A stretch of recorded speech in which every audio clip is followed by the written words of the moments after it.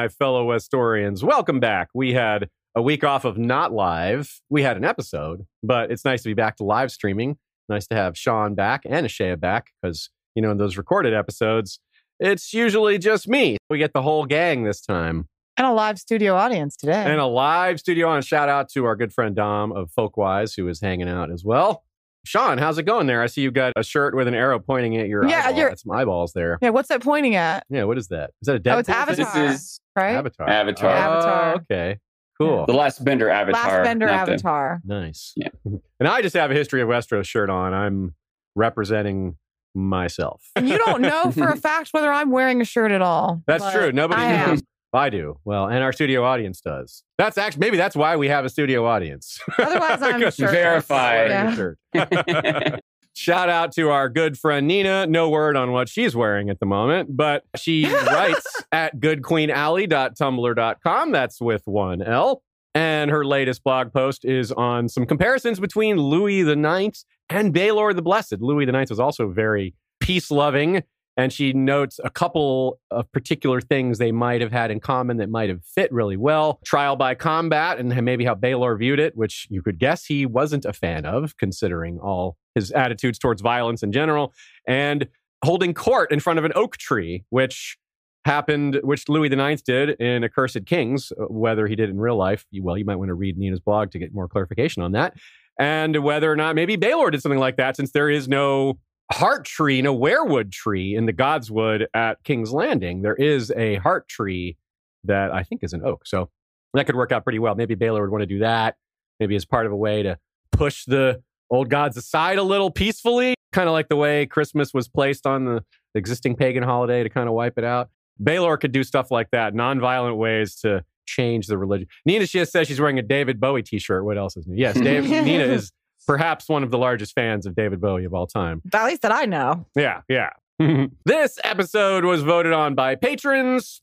It won out a couple weeks ago. We, of course, had to insert the Daniele Bolelli episode last week, which was great, but we're back on schedule. Our next voted episode, we're actually ahead now. We were doing our votes far enough in advance that we can tell you what's coming.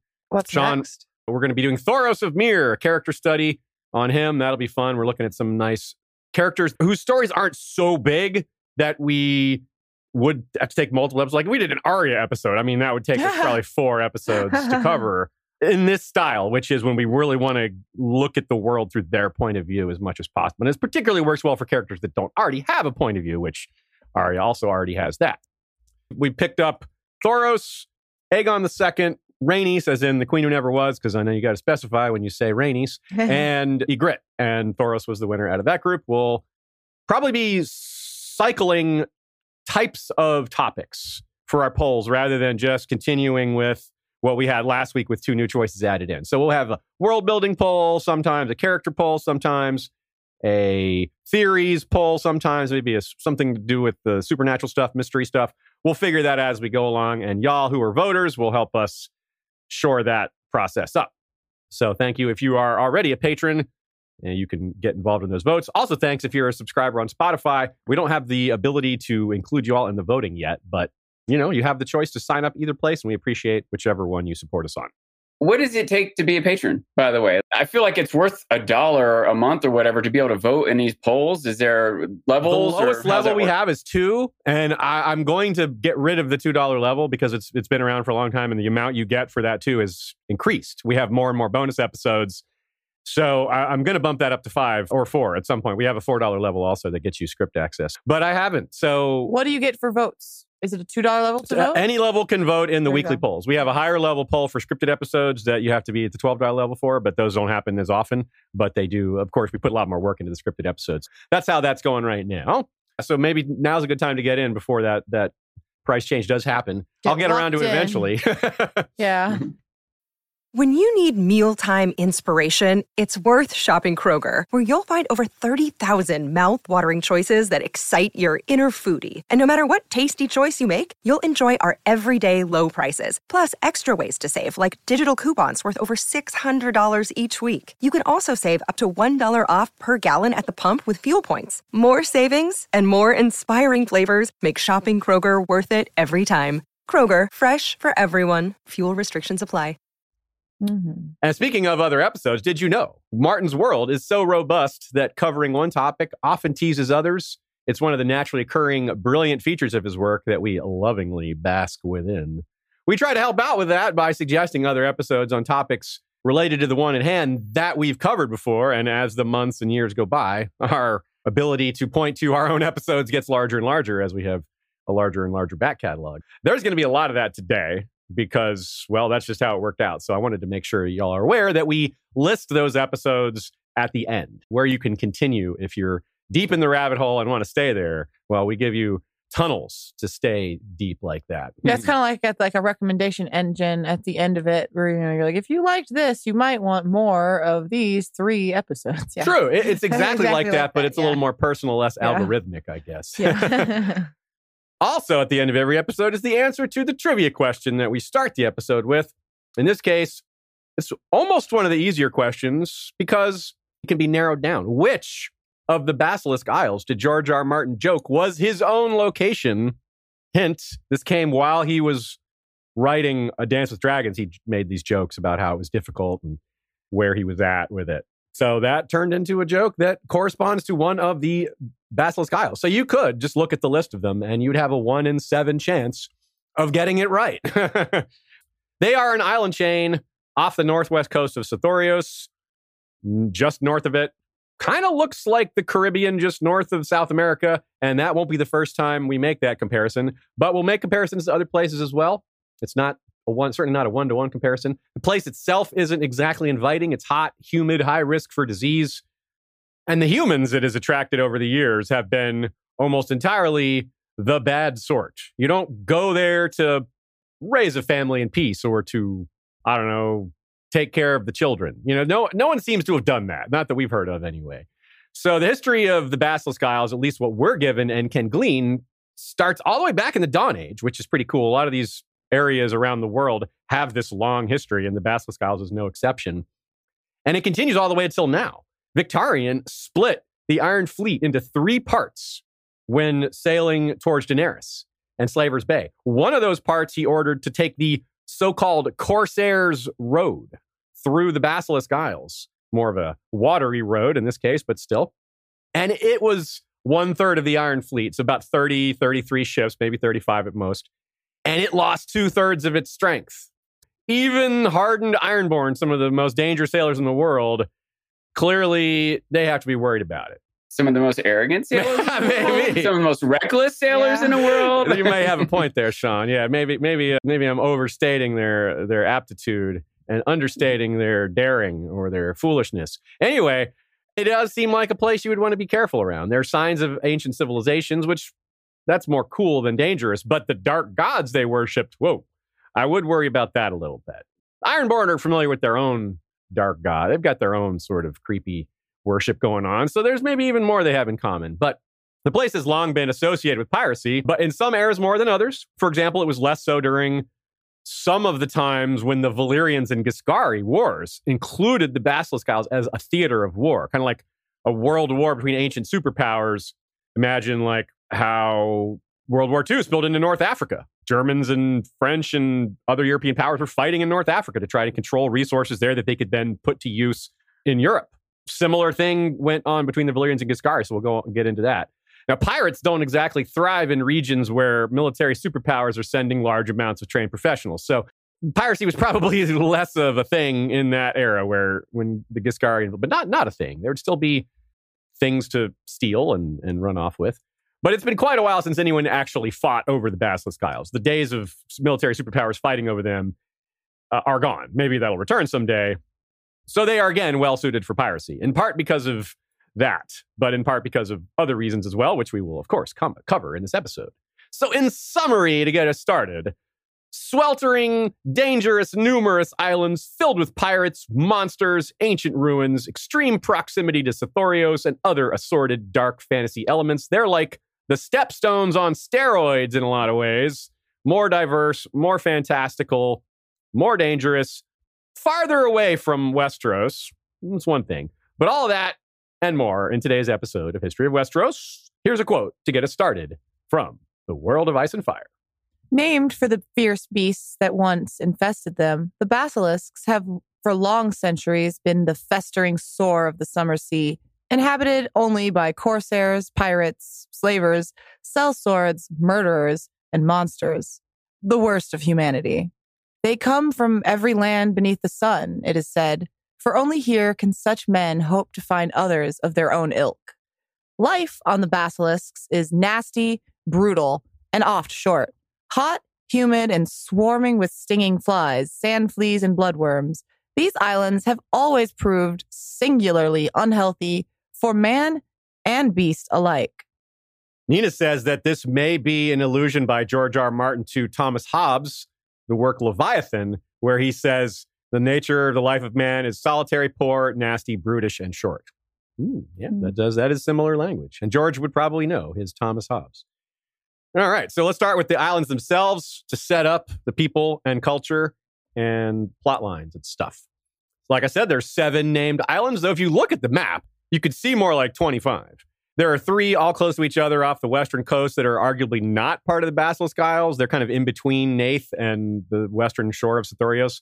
Nath is definitely not part, but it does have some similarities, which we will get into some other day when we cover Nath on its own. And like Nath, this part of the world features flora and fauna that will kill you, not just butterflies.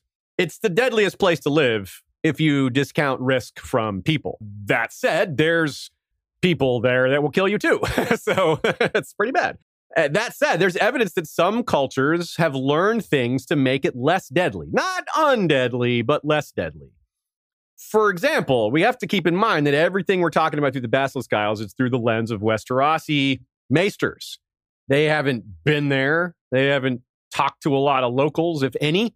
And there's probably tricks of the trade. People that when you live there, you know what not to drink and eat more so than random outsiders would. You know, I would never have walked near that tree, but this guy doesn't, you're not from there. You don't know to not walk under the death tree. I feel like there's a lot of that sort of inherited knowledge you would get from living in the area, not to mention inherited immunity from some of the diseases. Again, not all of them. As we'll see, there were diseases that came that just wiped out just about everybody. So clearly there's some things that even immunity can't cover, like the Black Plague, like that's a good example. Something happened in the real world where very few people were immune to that. So anyway, we'll talk about them individually and as a group. The 7 named isles. Isle of Flies. This is west to east. The Isle of Flies on the far west. The Basilisk Isles in general, I want to clarify, they are off the coast of Southros, kind of to the south of Valyria, old Valyria, where the Doom was, right? Definitely. They're not far, in fact, from either Valyria or Old Gis or New Gis, because New Gis is the closest part of Slaver's Bay to Sothoryos. In fact, as we go through some of these islands, I'm going to point out some distances that might surprise some of y'all into how close it is to some of these other places. So Isle of Flies, almost due south where the city of Valyria used to be. So if you take a straight shot of sort of the central eastern portion of the Valyrian Shattered Peninsula, that's where the city of Valyria itself used to be. Almost directly due south of that is the Isle of Flies. Next over is the Isle of Tears, which is sort of a central position in there. It features steep valleys, black bogs, flint hills. It's very windy, which implies that maybe it doesn't have a lot of trees, although it does look pretty green there. All these look very green, like there's a lot of greenery on them. So maybe they're partly green and partly not. I imagine maybe the beaches are more windswept and some of the high places perhaps, but the lowlands may be very forested or even jungly. It's the largest, as I said. It features the ruins of Gogassos. We have Talon. Talon is particularly interesting. It's shaped a bit like a talon. George apparently likes this. He's got the fingers also. He's like Talon, Claw Isle, the fingers. That's his kind of his thing, I guess. It has Barter Beach on it. Barter Beach is like a pirate trading spot where they swap stuff. Barter, you know what bartering is. I don't have to explain that. But apparently it moves around a bit along with some of the other spots they have because they need to stay ahead of authorities or pirate hunters or what have you. It also has honeycombed caves. Kind of like what Hardhome sounds like, but of course, a much different climate. And these caves are fortified, maybe a little bit like what we saw in House of the Dragon at the Stepstones. Those weren't really that fortified. They would just go into them and hide there. But you can imagine those with maybe like a door put on, or maybe some spikes, or some dudes at the front with crossbows ready to shoot anyone who's coming that's not on their team. Depending on how you define fortified too, it might include like supplied. Like Good point. In those caves, there might be food, weapons, armor, whatever. Bathrooms, all the stuff you need to hang out for a while.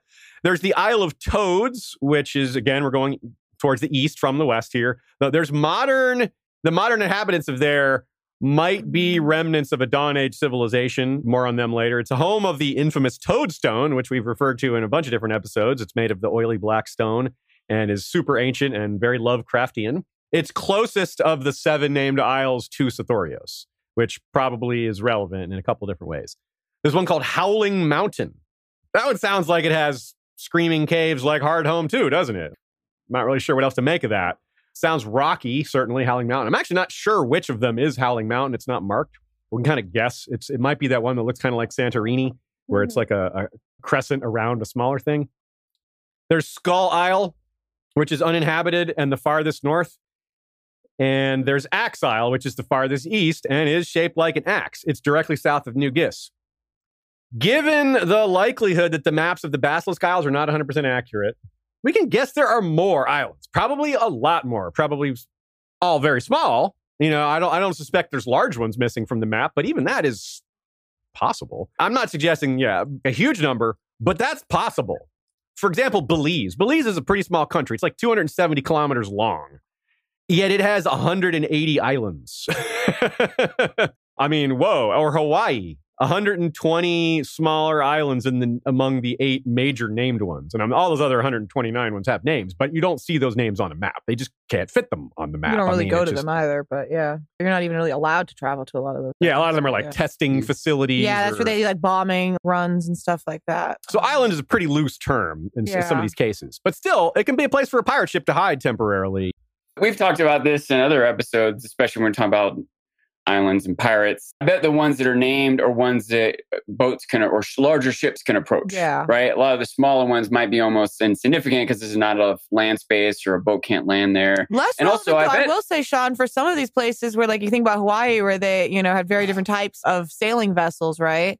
They had like the type of boats they had, like a smaller canoe, a kayak canoe. Yeah, so many you could row versus a big Corsair or something. Yeah, so like some of those islands might have been more habitable to people with smaller sailing vessels, I guess. Yeah. Although I wonder some of those islands, if a tidal wave or hurricane comes, there's no shelter there or something, you just get wiped out. And basically, another thought I had at all those smaller islands, one, I bet the pirates in the area, they do know the names of all those different islands. You're probably right. They have a bunch of different names for some of them. Yeah.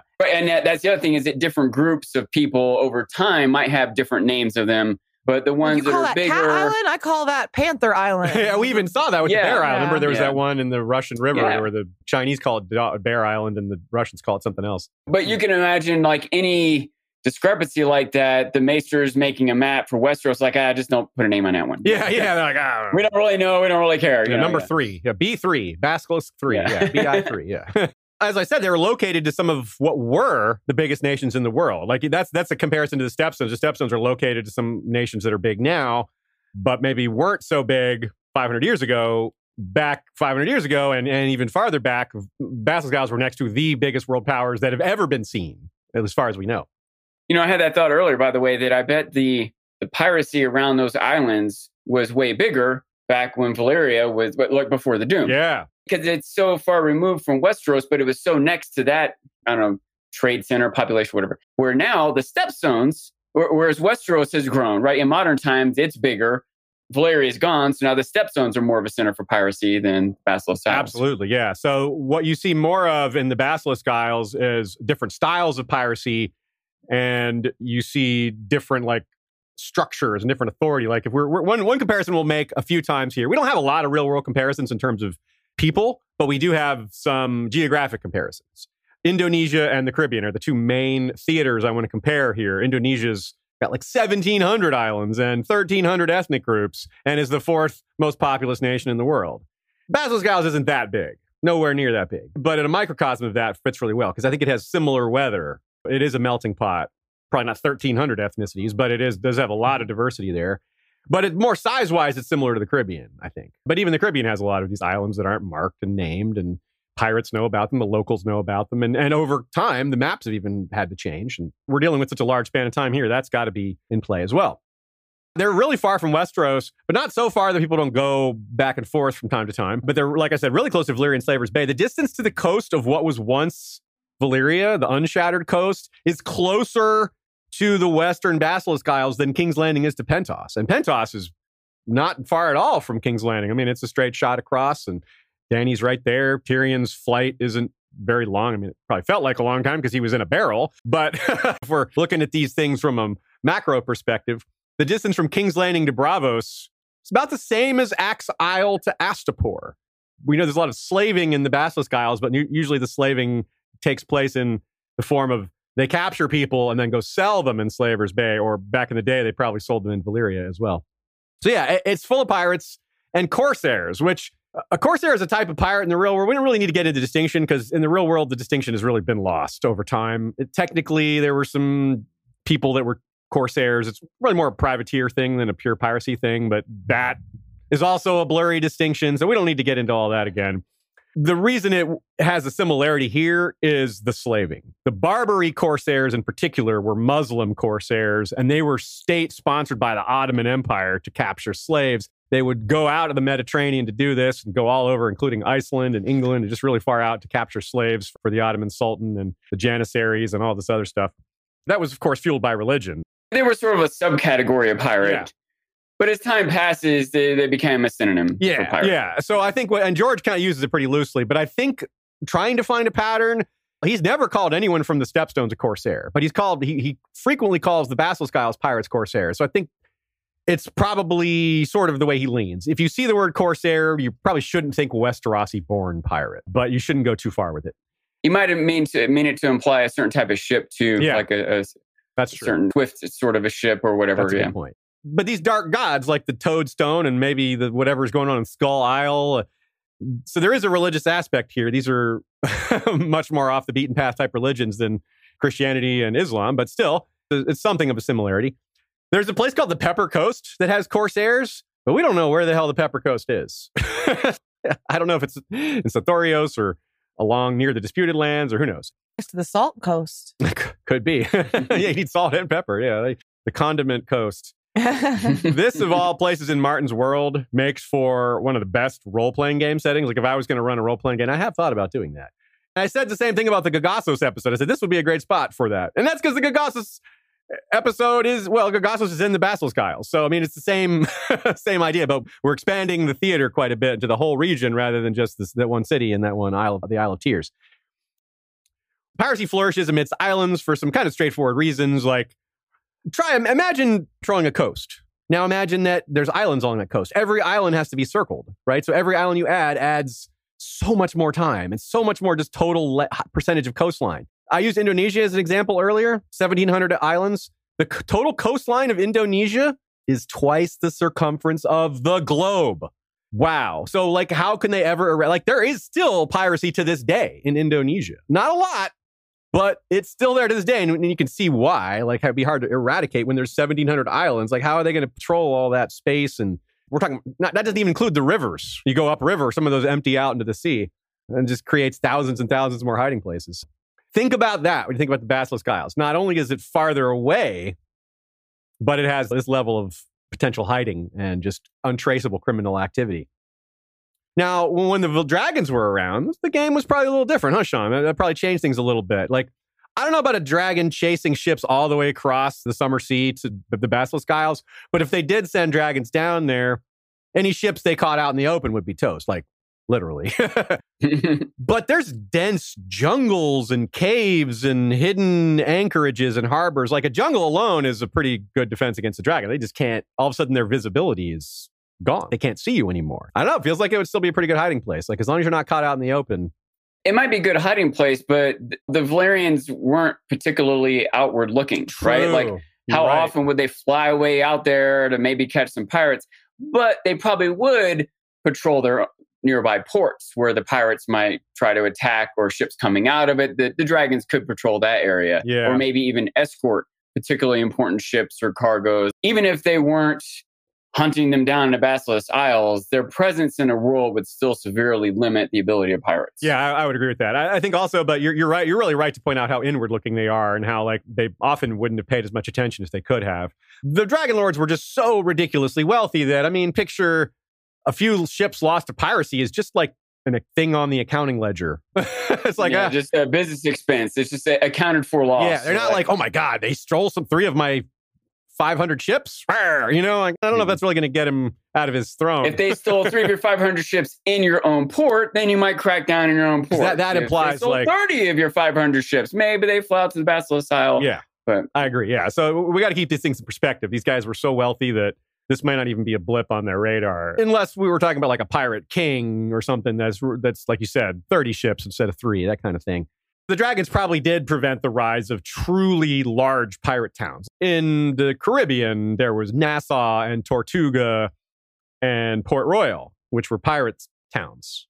Those were difficult for the English and other quote unquote civilized nations to stop, partly because of where they were located. Like Nassau was amazingly perfect for pirate activity. It had a huge natural harbor that could fit 500 ships, but was too shallow for warships. The pirates could just sail in there and the warships couldn't follow them and they could only bombard from a distance. I feel like that's a similar thing here. There would probably be some spots where a dragon could come in and like an aerial assault and torch a town, but some of them would be just like too surrounded by jungle and the dragon wouldn't have a place to strafe even. All they could do is hit some already very wet trees and that wouldn't do very much. Or if there's a system of caverns in the Howling Mountain or whatever, that the dragons have a harder time getting in. Great point. And they would be aware of the dragons, so they would take steps. Be like, well, we're not just going to sit out here in the open where a dragon could get us. Yeah, I would think that would prevent like a real city from developing, unless it was like an underground city. But we don't hear of anything like that. But it wouldn't prevent, 4 or 5 random pirates acting on their own on a small scale. And to the perspective of Valyria or a port in Valyria, but maybe they hardly notice or care. But it would still be a huge adventurous story to follow one of these ships into Basilisk Isles. Yeah. It would still be devastating to the one poor merchant whose ship did get attacked, even though it was unlikely or whatever. Yeah. So the climate weather, let's talk about that briefly, because that's a really important aspect of it. I don't know where the equator is on Planetos, but I think it's around the Summer Sea, like south of Valyria, in between, maybe near Sithorios. On Earth, it's like it cuts through the Amazon rainforest, heads east across the water into Africa, where it cuts through Congo, which is another rainforest, and it goes east into Indonesia, which is full of jungles. So all the rainforests are on the equator, basically, on Earth. And so where we see the jungles in Planetos is where I suspect the equator is as well, or roughly close to it. So what that means, if we can make real world comparisons, is it's very consistent temperature. Like it varies more from day to night than it does from December to June, which is kind of like, whoa, really? Yeah, that's how it works. And there's just massive rainfall almost all the time. Even the dry season isn't really dry. And some of the areas don't have a dry season at all. I think Westeros and Earth are also pretty similar in that most of the deserts are also along the equator. There's some exceptions here and there. Rainfall is as big a factor as heat or equator presence, but like Dorne is right in that same area too, right? Yeah. Which is a desertous area. Absolutely, yeah. And like the Caribbean has a lot of what we call tropical savanna, which is along the tropics, so near the equator, but a lot of it's kind of dry, which maybe some of the Basilisk Isles have that partly, like the ones that sound windswept might be like that, but I still think more of like South Florida, Northeast Brazil, South Thailand, maybe, like really hot, humid Miami, that kind of thing. You got to be careful not to go down too much of a rabbit hole on these fringe topics. But I started to with this weather. And even in the Caribbean, there's a huge range. Some of the islands have 20 inches a year and some have 80 inches a year. It's like a huge And they're not even that far apart. Yeah, it's wild. And of course, the amount of like forest they have has a lot of impact on that and the wind patterns. It opens a range for the Basilisk Isles. Yeah, you're totally right. So we don't have to think of them all as the same. We don't have to like, well, this one's hot, so this one must be. Well, they're all supposedly hot and humid, but that doesn't mean they're all exactly the same level of hot. It's important to think too, there's probably storms, there's probably like monsoons or whatever the equivalent is, but George doesn't use those terms. There's no word typhoon or monsoon in his books. He just uses like various storm, severe storm or not. We can assume that happens. Hurricane? There. I don't think he even uses hurricane. Pretty sure we looked for that. Me and Nina looked for that and looked for like all these different synonyms. And I'm pretty sure hurricane wasn't on there either. So here's a quote from Fire and Blood from when Sir Eustace Hightower was stranded on the northwest coast of Sothoryos, which is going to set up some of what we think is going on in the basilisks. We were there for a full year, he told his grandsire, trying to make Lady Meredith seaworthy again, for the damage was greater than we'd thought. There were fortunes to be had there as well, though, and we were not blind to that. Emeralds, gold, spices, aye, all that and more. Strange creatures, monkeys that walk like men that howl like monkeys, wyverns, basilisks, 100 different sorts of snakes. Deadly, all of them. Some of my men just vanished of a night. Without a K, of a night. The ones who didn't began to die. One was bitten by a fly, a little prick upon his neck. Nothing to fear. 3 days later, his skin was sloughing off and he was bleeding from his ears and cock and arse. Drinking salt water will make a man mad. Every sailor knows that. But the fresh water is no safer in that place. There are worms in it, almost too small to see. If you swallowed them, they laid their eggs inside you. And the fevers, hardly a day went by when half my men were fit to work. We all would have perished, I think. But some summer islanders passing by came on us. They know that hell better than they let on, I think. With their help, I was able to get Lady Meredith to Tall Trees Town, and from there to home. The Basilisk Isles don't have quite that level of nasty as the mainland of Sothoryos does, but it has some of it, and just a little of that is real bad. These were Westerosi, though. Again, we got to keep in mind that they don't know the place as well. They're naive of it. Sir Eustace believes the Summer Islanders know it better than they let on. So let's extrapolate. The Summer Islanders knowing more about Sothoryos than Westeros does. First of all, I believe that entirely because they've been a sailing people for far longer, and it's closer. It's just closer to they're closer to Sothoryos than Westeros is. So there are two factors there that make that very straightforward. They might even just be more familiar with tropical or whatever climates. That even if not those exact isles, they might still know, hey, you need to boil the water first. You're totally right, because they live on the same latitude. They're due west of the basilisks. So you're totally right about that. That makes sense. So they would understand that. But plus, if they understand Sothoryos better than Westerosi do, they probably also understand the Basilisk Isles better than Westerosi do. And going even farther, the locals would, of course, understand it even better than Summer Islanders do. So this is where I was getting, they know what trees to not walk under and what flies are a big deal when they bite you. It's like, that is something to fear when that fly bites you. What lizards to not look in the eye. Yeah. Yes. And all these other stuff. So again, all these things of like where everyone who goes there dies. Well, all people who aren't from there, that might apply to them, but we can't apply that to the locals. In my head, there have been a small but significant number of Summer Islander adventurers who have gone to Sothoryos and or the Basilisk Isles and gotten rich.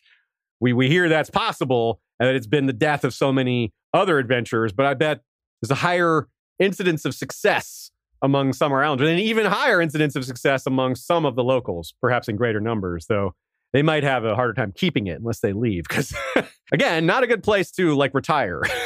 So, if you sit there with wealth, someone else might come and take it. Like I said, I think the basilisks are more like Indonesia, climate-wise, but also people-wise. Because, you think about Indonesia being the fourth largest country in the world, China being the largest, and India being the second largest. Well, Indonesian pirates and Chinese and Indian pirates who went to live in Indonesia, well, that's the fourth largest nation in the world. Its pirates are preying on the first and second largest nations in the world. The scale is so much larger than Caribbean piracy, where you're like, yeah, Blackbeard's crew was 40 guys. So you have to keep that. And you also have to throw out these Western notions of democracy amongst pirates and meritocracy. That's not how it worked in the East nearly as much. You had a lot more obedience and authority, and you do what I say, and what I say goes, and more of that style, which I think is more fitting for the basilisks, because you have people who migrate from places that have that sort of culture, like Karth and Giscari and things like that, where they're, and heck, democracy is nowhere in Planetos anyway, so that wouldn't necessarily have been a thing regardless. Us Westerners sometimes think of piracy that way, And it was probably more accurate when thinking about the stepstones. I think it's less accurate here, but your mileage may vary. Again, we're just kind of, this is our interpretations of it. So I think Associ pirates are more thought of like Eastern pirates of Earth.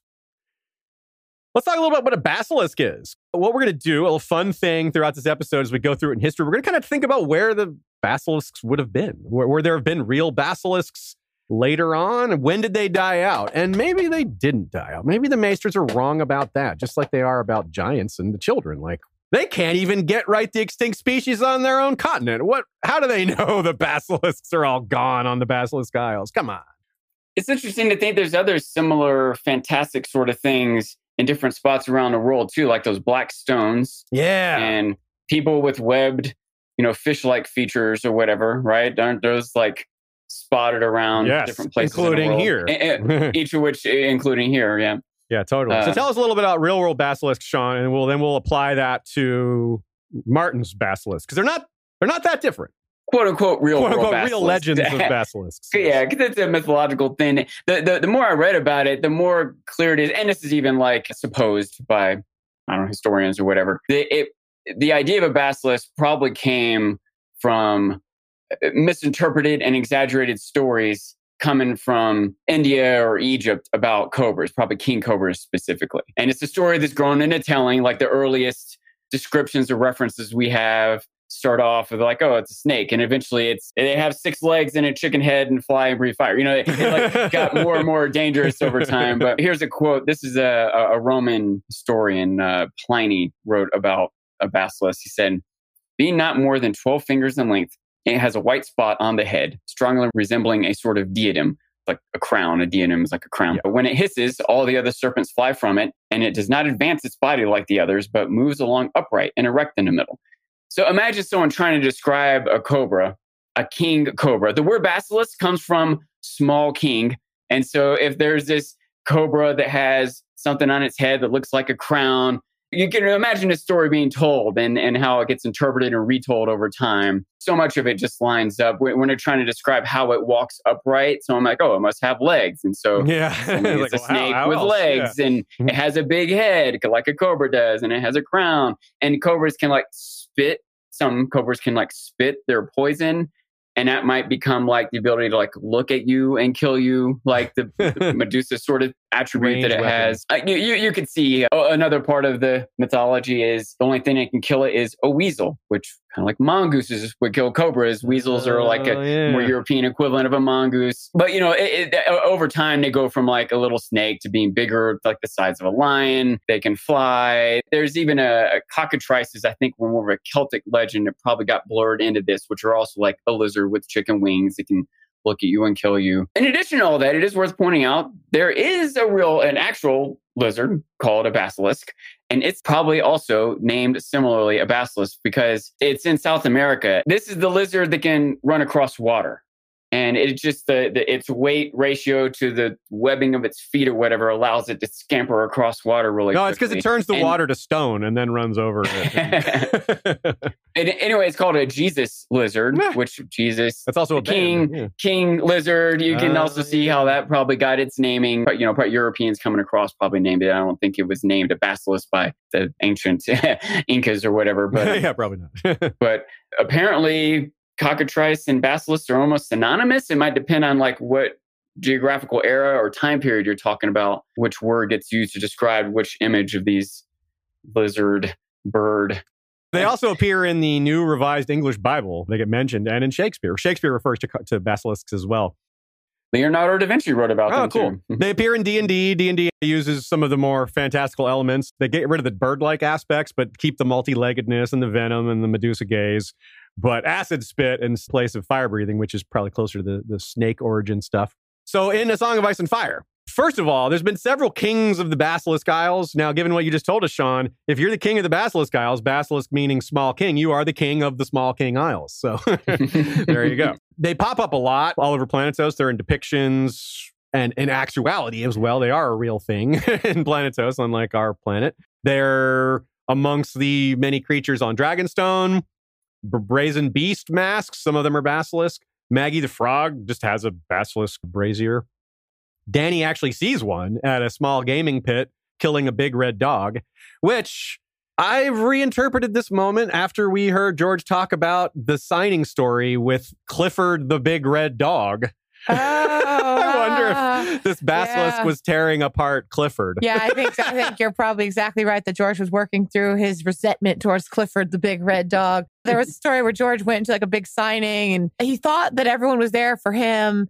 And everyone was there for Clifford, the big red dog, who was like, there was an actual fake Clifford. And so he didn't feel so special after all. He was totally upstaged by Clifford. Yeah. So, yeah, this might have been him getting revenge on Clifford in the page of his book. So, again, you learn something new every time you reread. It's worth mentioning now, because I don't know if you have it in the document, in terms of talking about like iconic basilisks. I think one of the most famous is Harry Potter. People in the chat have brought it up. I don't know that one. The second book, the main big monster is a basilisk, and the basilisk is just a giant, huge snake that... It looks like an eel. Yeah, it looks like an eel kind of that just like kills you by looking at you. Okay. But relevant to that in terms of, I think the most iconic basilisk in all of media is probably the Harry Potter basilisk. Okay, cool. Nina also points out that basilisks are distinguished from snakes in Planetos, because there's a couple examples like, quote, stinging flies, venomous snakes, wasps, and worms that lay their eggs beneath the skins of horses, hogs, and men alike. That's separate. Wyverns, basilisk, and 100 different sorts of snakes was in the Eustace Hightower quote. And Kago, from The Windblown, he wears a cobra mask, a brazen beast mask, where there's other brazen beasts are wearing basilisk masks. So that's clearly a distinction there, at least within Westeros and Essos. Being able to tear a dog apart does kind of imply a big jaws or powerful claws or something. I need to suggest maybe something like a raptor, a little bit of raptor-like quality to it, like a dinosaur quality. They can get up to about the size of twice a lion, 2x the size of an adult lion. Twice a lion. Yeah, so I was going to say, what kind of lion? Yeah, what kind of lion? Are we talking about a great lion? Or are we talking about a regular lion? Good question. Yeah, you're right. The ancient great lions that are extinct now, twice their size. Yikes. That's even bigger, yeah. Well, I wouldn't be surprised, though, if like everything was bigger 10,000 years ago. There were some really huge megafauna. Yeah. There would have to be some big things for them to have been eating, or because it's hard to imagine something else eating a basilisk. Like, how is that not an alpha predator, given its venomous bite, its poisonous spit, its size? Like, what eats that? I definitely don't want to fight that. Me. A Shea fights that. Okay, I was going to say a human. I'll eat a human. Truly a human. That's what fights and eats that. And, yeah. Not just any human, just a Shea. A Shea is the alpha predator. I eat basilisk for breakfast. That's more of a dinner meal. I can tell you've never had it. So see, I'm showing my naivety. You have cockatrice for breakfast. Have you ever heard like waking up with the cock as the cock crows or whatever? I don't eat once or twice. I eat cockatrice. Basilisks are also supposed to infest. Cockatrice? Yeah, whoa. Hey, this is not how I intended to reveal that information. They're supposedly all over Yi Ti. We mentioned that at the time when we talked about Yi Ti. Sithorios and Yi Ti are both known for jungles. So again, this kind of suggests basilisks prefer jungles. We haven't heard about them anywhere else, which is also a suggestion about the nature of the Basilisk Isles themselves. If basilisks only live in jungles, and we're not entirely sure what the terrain on the Basilisk Isles is or was, well, this implies lots of jungle. And if they're less jungly now, well, maybe that's partly why there's less basilisks there now. They lost some of their habitat, or a lot of their habitat. There have been multiple attempts at colonies on Basilisk Point, which is on the mainland of Sithorios, which is near where these other places are. They all failed. And the reason I point this out, though, is it wasn't because of the basilisks that they failed. They didn't fail because of monsters. They failed because of the disease and the brindled men and the worst dangers. Like, if it were just the basilisks, they might have been okay with that. But the Basilisk Isles were part of the problem, too. Basilisk venom gets extracted. Pycelle had some, or has some. Well, no, had some. He's dead. But his collection, it's probably still sitting there. Tyrion saw it there when he was checking out Pycelle's poisons. Nina says the Komodo dragon venom in the real world prevents blood clotting in its victims. Maybe something like Basilisk's venom does that too, where it prevents blood clotting, so you just bleed to death. And yeah, that would make sense.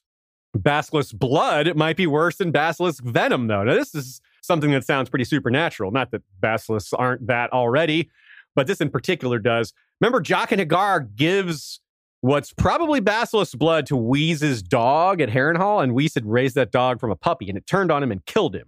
And that Apparently, a mouse will attack a lion when given basilisk's blood. We're told that. It comes up a few times in the fandom as a theory. People are like, is that why there was a riot? And there's a couple of different examples of riots where someone's like, maybe basilisk blood was added to the city water supply and it got people all fired up. Maybe something like that. There's room for something like that. Usually I think the reasons given for the riots are strong enough, like the one in King's Landing and Clash of Kings is because everybody's starving. I don't think you need more than that. But hey, we can't dismiss it out of hand either. Moving on to the people of the Basilisk Isles. As I've said, there's no one native race there. There were some Aboriginal people there, but they're kind of long gone and they may not be entirely human. So there isn't really an ethnic identity. It's a variety of immigrants and colonists, where I pointed to Indonesia doesn't have an ethnic identity necessarily because there's so many ethnic identities, where this one is there isn't one native and it's all transplants, except for, there are people born there, but you probably don't see a lot of like 5th, 6th generation Basilisk Islanders, that it doesn't seem very likely, especially because there's been time periods where it kind of had a reset. A lot of the population was wiped out and was abandoned. So you see a mix of Carthene, Roinar, Nathi, probably, Summer Islander, Valyrian, or at least people that have Valyrian blood from back in the day, because obviously Valyria isn't around anymore. Old Gis, same thing. There'd be a lot of Giscari-blooded people there, probably. People from different free cities, depending on the era. And some Westerosi, of course. People from the Shadowlands, probably. People from Yeti. I mean, just everywhere. We've talked about how Valyria is kind of in the center of the known world. Well, Sothoryos is just south of that. So it's kind of south central. Sothoryos is the south central of Planetos. I would guess that a good chunk of Euron's crew is from the Basilisk Isles. I mean, he's got a diverse crew. They're supposed to be from all over, and that is the Basilisk Isles. And straight out of Talon. Nice. Nina writes, it's interesting to speculate what knowledge of the former native civilization of the Basilisk Isles might remain in like a oral tradition or written down by like the Summer Islanders. Like there's probably nothing written down by the natives there, but by maybe people other than Westerosi might have some sort of histories, like old explorers from the Summer Islands or things like that. There could be some really interesting things written down there, like books that we just aren't aware of. Just like there's lots of books on Indonesia that I have no access to that I would love to have the knowledge of for this episode. There could also be an oral tradition in the Summer Islands, whether it's their own knowledge and stories of it or knowledge and stories they got from people there that they brought on. That's a good point. The Summer Islanders are pretty well known or known to keep track. They do have their talking trees, which are visual histories. But that's more of their own people, but still, their history would include contact with other people and other places. So that could include some stuff. Anyone who's living in the Basilisk Isles or goes to there surely is aware of Sothoryos. We got that quote from Eustace Hightower, but less a custom and more a common form of human greed is slavery. And we know that the pirates and the corsairs of the Basilisk engage in it like so many other places around the world. But this is a place where they're captured, not a place to rear and train and break people to the whip or what have you. This is a place to capture them and sell them in markets elsewhere. The unique aspect is in who they're capturing, though, because some of the people in this area, as we said, may have origins that are not entirely human. Here's a quote that gets this all set up for us. There are riches hidden among the jungles and swamps and sullen, sun-baked rivers of the south, beyond a doubt. But for every man who finds gold or pearls or precious spices, there are 100 who find only death. The corsairs of the Basilisk Isles prey upon these settlements, carrying off captives to holding pens on Talon and the Isle of Tears before selling them to flesh markets of Slaver's Bay or the pillow houses and pleasure gardens of Lys. The fragility of these settlements is obvious. I mean, we've described all the challenges facing someone setting up on the Basilisk Isles or on Sothoryos' coast. So that brings the predators, the slavers. They're like, ooh, weak people, let's go get them. I mean, that's what they look for.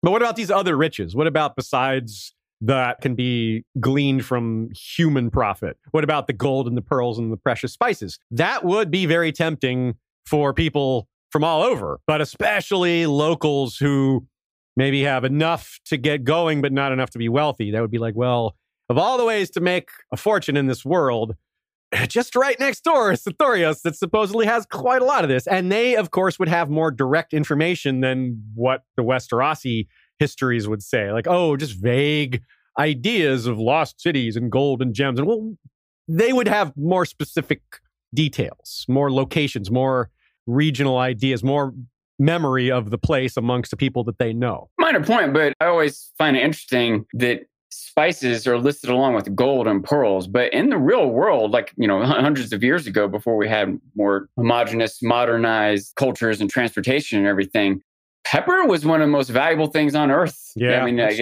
all the food that people ate pretty much was what was within a few miles of them. Now we just get lasagna for dinner and sushi for lunch and just any food, anytime, any spice is just at the grocery store. But there was a time when people were bored of the same old potatoes day in and day out, and being able to add pepper or garlic was a special, valuable thing. You have to eat all day, every day. It's like, it's been a part of human life and culture forever. And so new flavors and new spices were literally as valuable as gold. The Silk Road was built off the transportation of pepper from India to Europe. We're probably more, and you're probably right to bring that up, because that is probably more accurate to this scenario, this setting, than our world. Like, maybe that's why the Pepper Coast its location is unknown to us, because they don't want anyone to know, like, it's so valuable, keep this away. But yeah, like, there would be people that know where certain things grow. A good example, like, maybe they don't know where a gold mine is, or where some ancient lost city is in Sothoryos, but they may know, hey, my uncle found a spot where wild cloves grow, or nutmeg, or something, which, you're right, like, today, that'd be like, whatever. But now it's like gold, massively valuable. And gold would be more difficult to, quote unquote, harvest, to get out of a mine and onto a ship. But when you just gather up plants, that's way more lucrative. A bag of cloves is so much lighter than a bag of gold. You're right. Good point. Totally true. So you can see why A, it's so dangerous, and B, why it has such a draw. There is an enormous amount of wealth in this place. And that's why people keep coming to it, despite the dangers, despite the likelihood of death, despite the lack of cities and civilization and all these other things. But also there would be the reverse engineering of that. Like, if you're from Westeros and you're doing what we just said, you're like, surely these stories are somewhat exaggerated. Because how accurate can their information be? That might be what you tell yourself to get a little more confidence about going there in the first place. Like, how bad could it really be? Basilisks, come on, what is that really? There's no basilisks. Those are all extinct, right? Yeah, there's no giants. There's no dire wolves. It's something too like basilisks, which, even if they're real, it's something that's easy to be an exaggerated mythological story. But even if they're real, it's still something that's, I don't know, you feel like you might be able to deal with it. I'll shoot it with an arrow. I'll look out for it. We'll stay on, whatever. But scared away with fire. Yeah, I don't know. What do you do about, like, deadly amoebas or whatever? Like, you don't have an understanding of how or why the water will poison you and what to do about it. If you're the Valyrians and you got these dangerous mines full of gold, well, that's not dangerous to you because you're sending slaves in there to suffer for that. And it's the same thing here, I would think. Part of the reason there's so much slaving in this region is you can use slaves to send them into the green hell and bring back the loot. It's just like Euron sending slaves to Valyria post-Doom. Or to blow his horn. Yes, exactly. It's super similar. Like, think of all the glory you'll get. Just go on that island and bring back all the cloves. The cloves. Surely the cloves survived the Doom, yes. They just got a little blackening to them there. They're a little charred, but that makes them tastier. Blackened cloves. Delicious. Okay, let's take a short break. And we'll come back with a lot more about Sothoryos, including the ancient times and the wars between Valyria and Old Gis, and lots of other good stuff like what's happening there now in current times. We've been talking about Smile Brilliant, our sponsor Smile Brilliant, for the last few weeks now. I can switch it up a little bit because I can put my money where my mouth is. Quite literally, I've received my products from them. I got my mold. Ooh, your teeth are molded? Gums. My teeth are molding. It's totally backfired. No, just kidding. And so I get to give a first-hand account. I got my little plastic molds. You fill it with a plastic syringe that fills with the whitening product. And the Smile Brilliant tray, it fit really well, fit nicely, didn't rub at all. It wasn't uncomfortable. And you let it sit for 45 minutes to 3 hours. I did 2 hours on my first one and about 2 hours on my second one. I wanted to kind of see how it goes. And I have 12 applications. I'm starting a before and after. It doesn't look a whole lot different, but I've taken pictures of my teeth so you can kind of see. We'll see next week. Yeah, we'll see next week because I've only done 2 so far and it's hard to tell. So we'll wait till we get a little farther along. I just want to describe the process to this point. They also send you a kit for desensitizing afterwards because it can hurt. It did not hurt me. I wasn't toughing it out. I wasn't like, I can handle it. No, I didn't feel a single bit of pain, not even slightly. It's not fun to have goo in your mouth, but it's worth it. It's totally worth it. Short time. Then it was done. Took it out. Easy. Very simple. Clean it. Brush your teeth. You're done. So my first experience was very good. We're going to continue following along. If you want to join this journey with me, or if you want to follow along and then jump in after you've seen more results, totally cromulent choice. I would probably do something similar if I were y'all. But if you want to jump right on it and go along with me, that's great too. SmileBrilliant.com. Save 20% with the code Westeros. Get those white teeth and healthier teeth. Be more confident with your smile. Terra Incognito wants to know what you're drinking, Sean. Is it some sort of swamp beverage? Or are you drinking Multiple some sort people of... asked even. Oh, yeah, lots of people. It's the green naked drink mixed with the coconut, pineapple, sparkling ice mixed with the app Red Bull. Oh. It looks like something you might find in the fresh water of the Basilisk Isles or Sithorios, honestly. Quote unquote fresh water. Yeah. It does look like that. It's some pretty murky drink. There is some murk in there.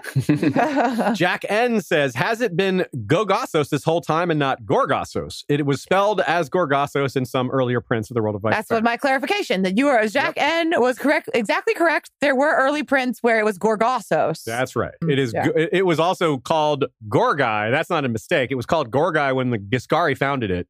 And then when the Valyrians captured it, it was renamed Gogossos, but George did. Yeah, it was written as Gorgossos several times. But the official way is Gogossos. Hey, maybe some of the locals pronounce it Gorgossos. We can headcanon it that way. I bet that comes from... George might have changed his mind or meant something different. I don't know. But a Gorgon is a snake with like a human head that turns you to stone if it looks at you. Like a Medusa or a I wonder if he had that same idea in his mind of that same sort of basilisk. Yeah, he's like, oh, this is too close. This is the whole like looking around the room and naming what you see is your name kind of joke. It's like, oh, let's change it a little bit. It's not Gorgossos. Ranabir Mitra says, on a different note, is this episode's topic going to delve into Aziz's love for the Pirate History Podcast? Well, Sean is also a fan of the Pirate History Podcast. Yes, shout out to our good friend over on the Pirate History Podcast there. Yeah, I'm a long, big fan of his show. It's really good.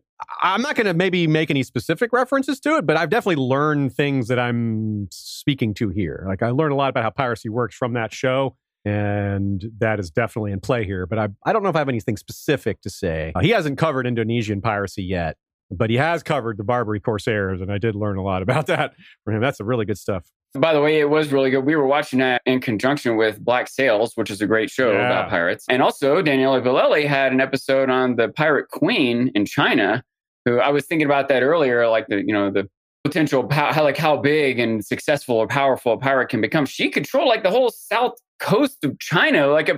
She was as powerful as most countries in the world. She beat the Chinese Imperial Navy. Yeah. At sea in a pitched battle. Yeah. Like what? Yeah.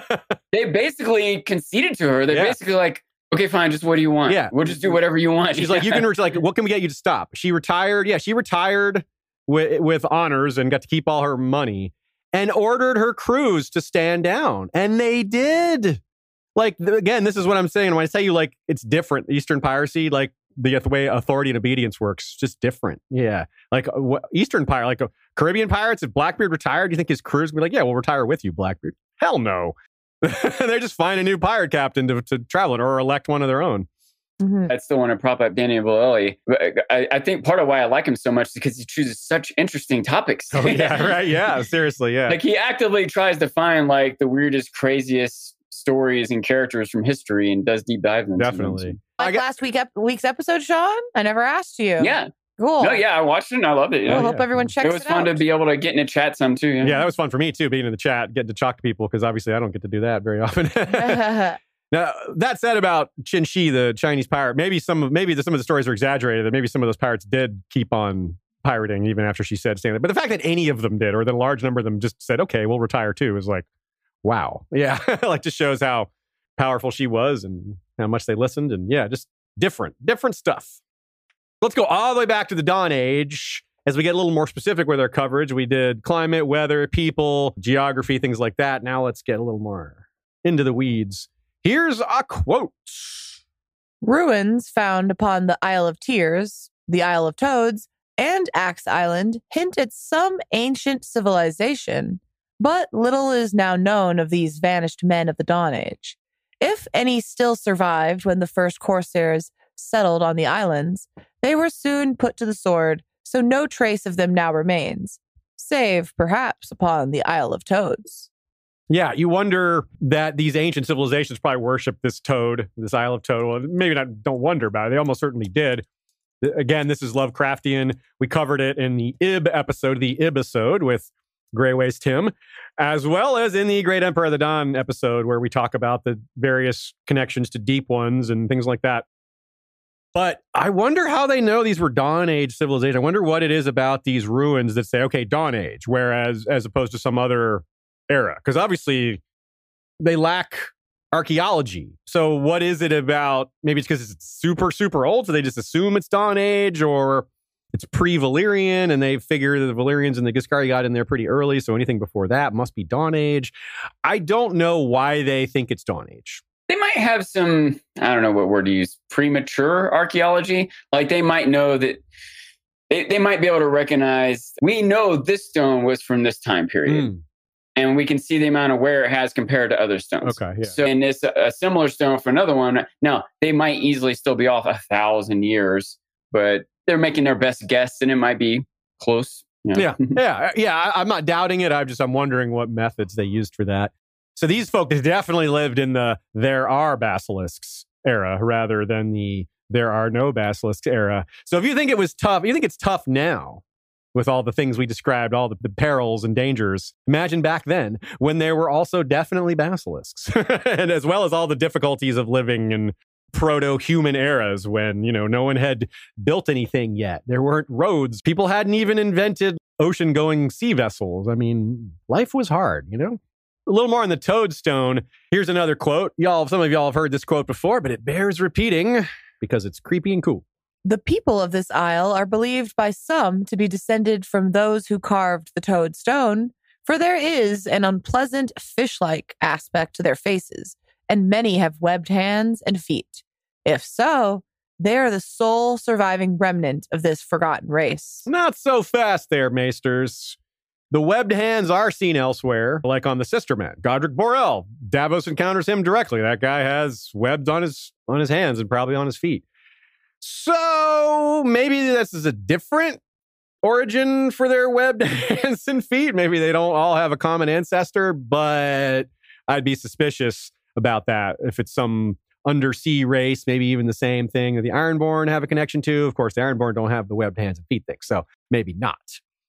Still, the idea of undersea races perpetuates. It doesn't go away, and this is one of its strongest evidences for existing. The Toadstone may be a real creature or just some imaginary being that they think lives under the water, but it's a little odd because a toad isn't an ocean creature, So it's like, was this? I don't know what to make of that, but it serves to make it even creepier and cooler. And you wonder what kind of shipping existed back then. And when this Dawn Age civilization happened, surely they had like rafts and the ability to probably get from Basilisk Isle to Basilisk Isle and to the mainland of Sithorios. But going across the open ocean to Old Gis or Valyria, probably not. But eventually, yes. And you wonder what would have been happening. Like, was there early proto-piracy back in those early days? Was piracy happening even back then? Probably. I mean, there's really ancient piracy in the real world back in Egyptian times, and when the first histories were written, there were pirates back then.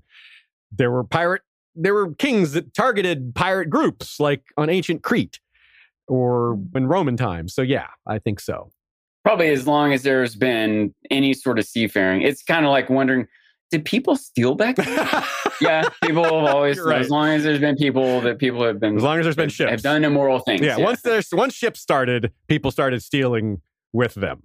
Almost immediately. The first ship was not a pirate ship, but maybe the second one was. Yeah. So the Black Stone is not just on the Toadstone. It's not just on the Sea Stone Chair. It's not just at the base of the High Tower. It's not just in the Five Forts. It's also on Axe Isle, which has some of these black stones that this guy's Ondara Zor, who is Carthene, he found some of those stones from an older fort and built a new fort with them. Interesting. Nina wonders if Axe Isle has any similar to Battle Island, considering that also has the black stone at the base of the High Tower, if that's some sort of connection, if that's Great Empire of the Dawn era stuff. Quite possibly. Something apocalyptic may have happened to separate all these things, to shatter that culture, to end the undersea domination of land, of the land peoples. Maybe they had their own great civil war under some underwater apocalypse, and all of a sudden the masters from beneath the depths stopped ruling they just stopped issuing commands, and the people on shore were like, are our old watery masters gone forever? Or we better put up a toadstone and worship it just in case. So I'm just guessing, of course. Yeah.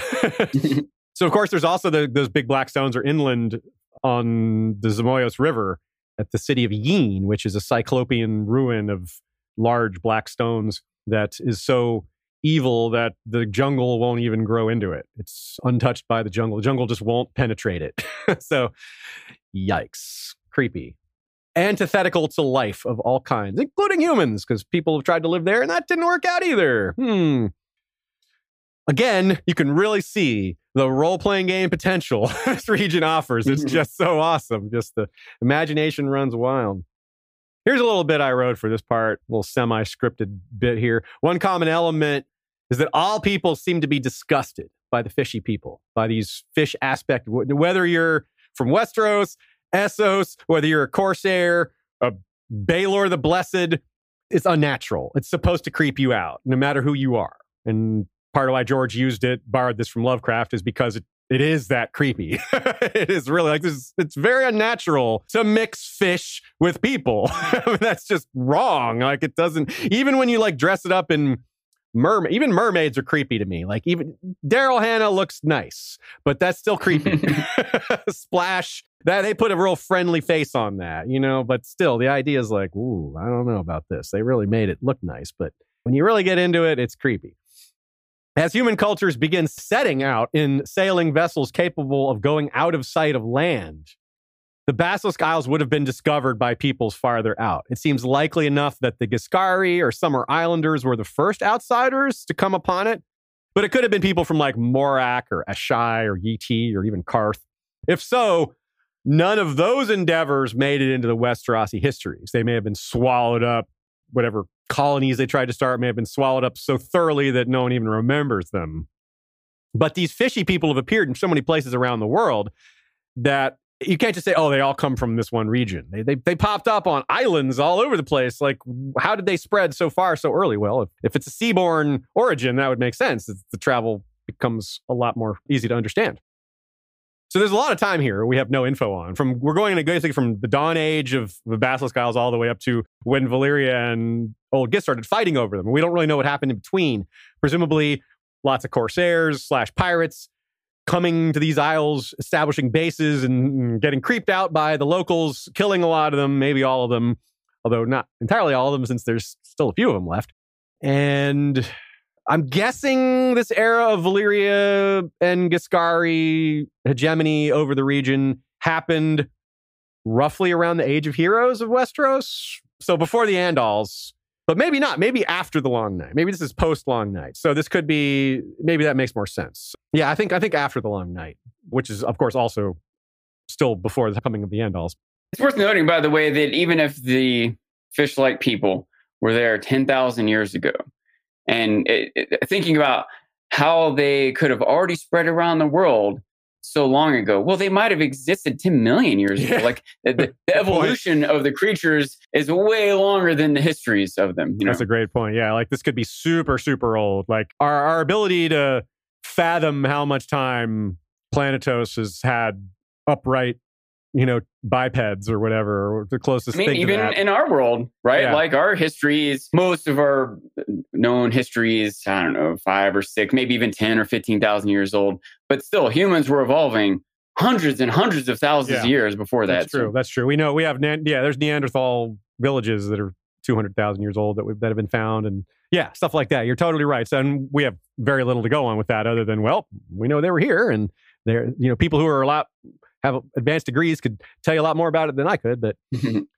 okay. So Valyria and the Giscari Empire fought 5 wars. They didn't always just go head to head though, right? Like fighting, I send our army west, you send your armies east, they meet in the middle and they fight. And of course, that's not how it works. They go to certain valuable places and fight over those things. They wage war like superpowers. You're like World War I and World War II. You go other places to capture huge amounts of resources, other territories, subvert those resources towards your war effort. So your enemies go to try to take that away from you, either to remove your use of it or to take it for themselves. Valyria and the Giscari Empire were exactly like that. The Giscari apparently went there first. They founded Gorgai. More information on Gorgai in our Gagasos episode, which is a patrons-only, subscribers-only episode. Our most watched, by the way, of that category. And it was captured by the Valyrians after the Third Valyrian War. And it had been Giscari for 200 to 400 years. This is a lot like the Caribbean, where the Spanish were getting huge amounts of wealth out of the Caribbean and bringing it back to Europe to fight wars there. And so the English were like, stop that. And the Dutch and the French were like, stop that. So they started stopping the Spanish and taking some of it for themselves.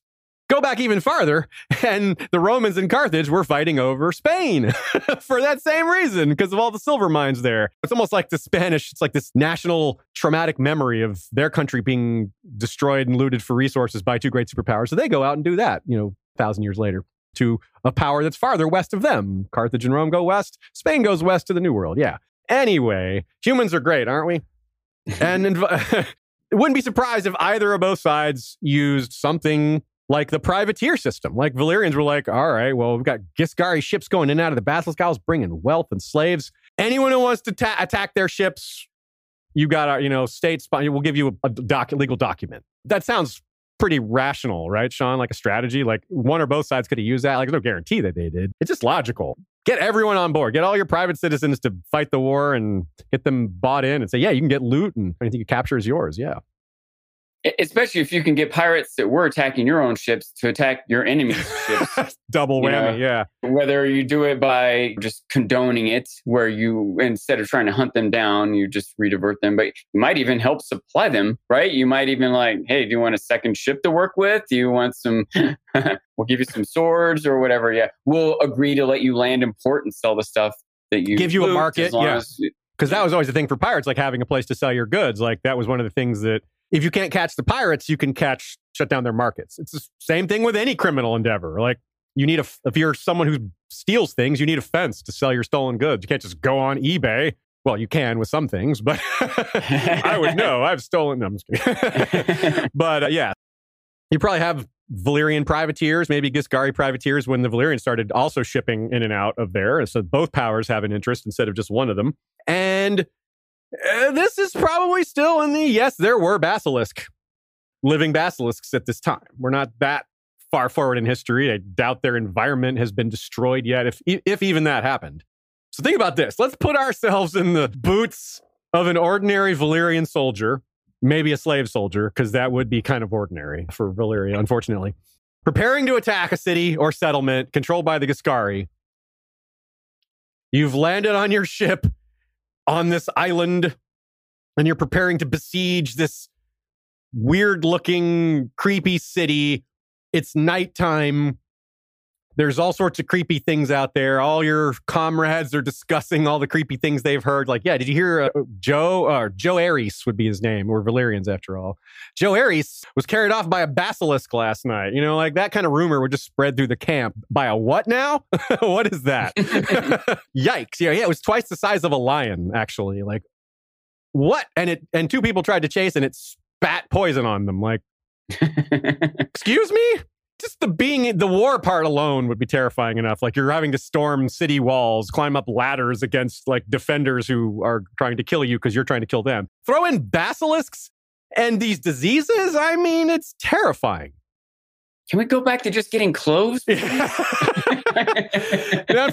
that around though. You've got the Giscari who are in the city. They're like, yeah, they may have gotten used to the idea of basilisks. Used to, as in it's a danger they've heard about enough that they're still wary of, but maybe it's not new. They've compartmentalized that danger in their mind a little bit, but they still are faced with an enemy invading. And what happens if we lose? Then we're out there in that wilderness. Oh, and there's dragons coming for us too, because this is Valyria. Like both sides of this suck pretty hard. And yeah, throw those basilisks in the mix. And yeah, I don't know, like are basilisks drawn to armies or are they driven away by what is a basilisk like? What's it? Does it sun itself on a rock? What does a basilisk do with its downtime? Lots of questions here. Sharpens its teeth. It just gets bored turning mosquitoes to stone. It's like everything. That's how you track a basilisk. You find lots of like small stone animals just in its trail. That was part of the lore of it, by the way, that its gaze would wither plants. And that's how you knew that a basilisk, how you could track it or find its lair, because the plants all around would be withered. Oh, that's cool. That makes sense. Yeah, I guess it's similar with Medusa. Her cave was filled with statues. And I guess with the basilisk, they become unstoned. That's how the basilisk eats them. It becomes flesh again in their stomach or whatever. I don't know if the basilisk turns you to stone or just poisons you to death with its gaze. I think some versions of the basilisk have the Medusa gaze, but it's a milder version where you don't turn to stone, but you start to freeze up. And you can see how this, like a poisoned snake bite, would paralyze you. It would be like being turned to stone. You can see how the mythology grows. That's a good point. So let's move forward in history. Once Valyria defeated the Giscari Empire, there would be less military focus in the region. Maybe more economic development, but not much. Because mostly they're just exploiting the region. Again, like the Spanish in the Caribbean. They would do the bare minimum of actually putting people there, but the maximum of bringing the wealth back home. And I feel like that's a pretty similar thing, especially because there doesn't seem to be that many attempts to start cities there. There were some. Valyria tried cities elsewhere. There were some on the mainland, but they wanted to get the wealth out, and whatever worked. I think that would be the bottom line for them. This is likely when Gagasso started to rise, because it was the only city that lasted in the region for any length of time, at least in this era that we know of. But the Valyrians used it as a penal colony. It wasn't like a trade center or a market town. It was a punishment zone and a place where they experimented on prisoners. Some of the worst blood magic stuff was done there, where they would force slave women to mate with animals and use blood magic to facilitate that process. And yeah, I say people are great, but the Valyrians, they take it to another level.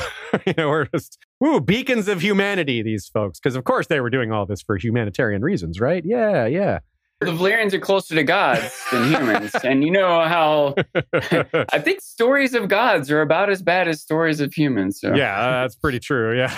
Like you read about the Greek gods, you're like, God, these people are assholes, man. They're so terrible.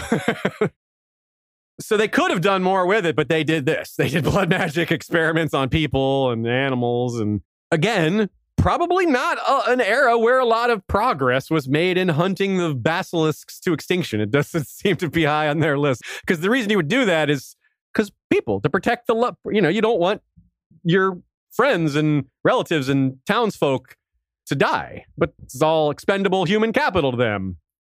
Maybe they hunted basilisks and made them to people to do their blood magic experiments. Yikes. Only half joking on that one, But if you are a blood mage, seriously, a basilisk would probably be something you want to study. It's got multiple types of poison, the blood with its insanity causing and all that. Yeah. If you're a mad scientist archetype, you're going to want to study that thing. Interestingly, that was another part of the lore of basilisks. It was supposedly, alchemists or whatever had these ideas that if you add powdered basilisk blood and vinegar to copper, it turns it into gold. And there was Saint Magnus, what I wrote his name here, Albertus Magnus, who was apparently a doctor of sorts, a scientist who was sainted. And he believed that basilisk ashes and silver would combine to make gold. Where did they even get these ideas? Yeah, where did get his basilisk ashes There's from? not even a basilisk. Yeah. Oof. By the way, this is good material for a D&D adventure. Again, you're right. This is the D&D stuff here is just, or any RPG. I want to hunt for basilisks so you can turn silver to gold, but you just can't look at it or whatever. Mad quality. Yeah, that would be a great adventure to send your players on if you're a DM and they're just trying and it's nope, that didn't work. You're like, yeah, but I put the ashes and the silver together. Like, yeah, it didn't work, yo. It's still silver. They don't know about the vinegar. You put the silver and the ash together and you still have silver and ash. They're both still the same. Yes. Again, this was a really long period of time. The state of affairs of Valyria sort of having hegemony without declaring outright rule over the basilisks would have lasted a long time, maybe thousands of years. And so the more people, the fewer basilisks, probably. Out there flourishing around these human civilizations. They might be doing just fine on the mainland, But their habitat being removed. I feel like that's probably the most dangerous thing to most creatures. It's habitat loss. I mean, that's what caused a lot of the largest animals on this planet to lose their status is habitat loss. Oh, loss. Or just regular loss. No, I just thought you were saying the word laws for laws. a minute. Yeah. I was like, wow, habitat law, huh? That's like really scary. Similar to bird law, but it's a broader spectrum. Really had my mind spinning on what you were possibly talking about. Even a gradual lowering of the basilisk population over such a long period of time would make a difference. Just even a slight lowering of their presence would eventually result in them being gone, at least on the islands. But again, I'm still skeptical that they're gone off the islands because of what I said about the giants and the dire wolves. Like, if the maesters are wrong about that, like, how would they know about the basilisk isles? Like, who's telling them this? Where is their information coming from? And also, like, George probably would rather have basilisks still around. George, the way George tends to go with these things, he's like, yeah, let's keep the basilisks. If he's writing stories he's like, yeah, let's throw in a basilisk. It's not uncommon in the real world for a species that was thought to have been extinct to reappear. That's true. So society has had extensive active effort and technology to discover and track, species for 100 years or whatever. And we still are mistaken sometimes. Yeah. So there's no way the maesters back then, who haven't even been to this island, really know. One reason to think that basilisks might have been gone by the later Valyrian era is that they don't get mentioned as part of Nymeria's story, though it's far from a certainty that they would. That's not the kind of omission that we can really bank on being super meaningful. But this is a good milestone to talk about. Nymeria's people came to the Basilisk Isles. We discussed this also separately in our second episode on Nymeria, of which there are only 2 right now, but there are more planned eventually. It's called 10,000 Ships. They, at first, just tried to stop by to get provisions in the Basilisk Isles as they were passing through, kind of like Victarian's people were. And these are refugees, not Ironborn, so you can see why they might have had some trouble. What happened was 3 of the kings of the Basilisk Isles, which is, again, this sounds like Ironborn. You have 3 kings on different isles of this small area. You have the king of Axe Isle, the king of Talon, and the king of Howling Mountain, who were all at war with each other, or just not friendly with each other. They all set aside their differences, we're told, to turn on the refugees. Because again, if you're a slaver, refugees out of nowhere is like gold washing ashore. It's awful to think about, but it's totally true. Like, they sell people, and here's people that can't defend themselves just appearing as if from nowhere. They're like, yay, money.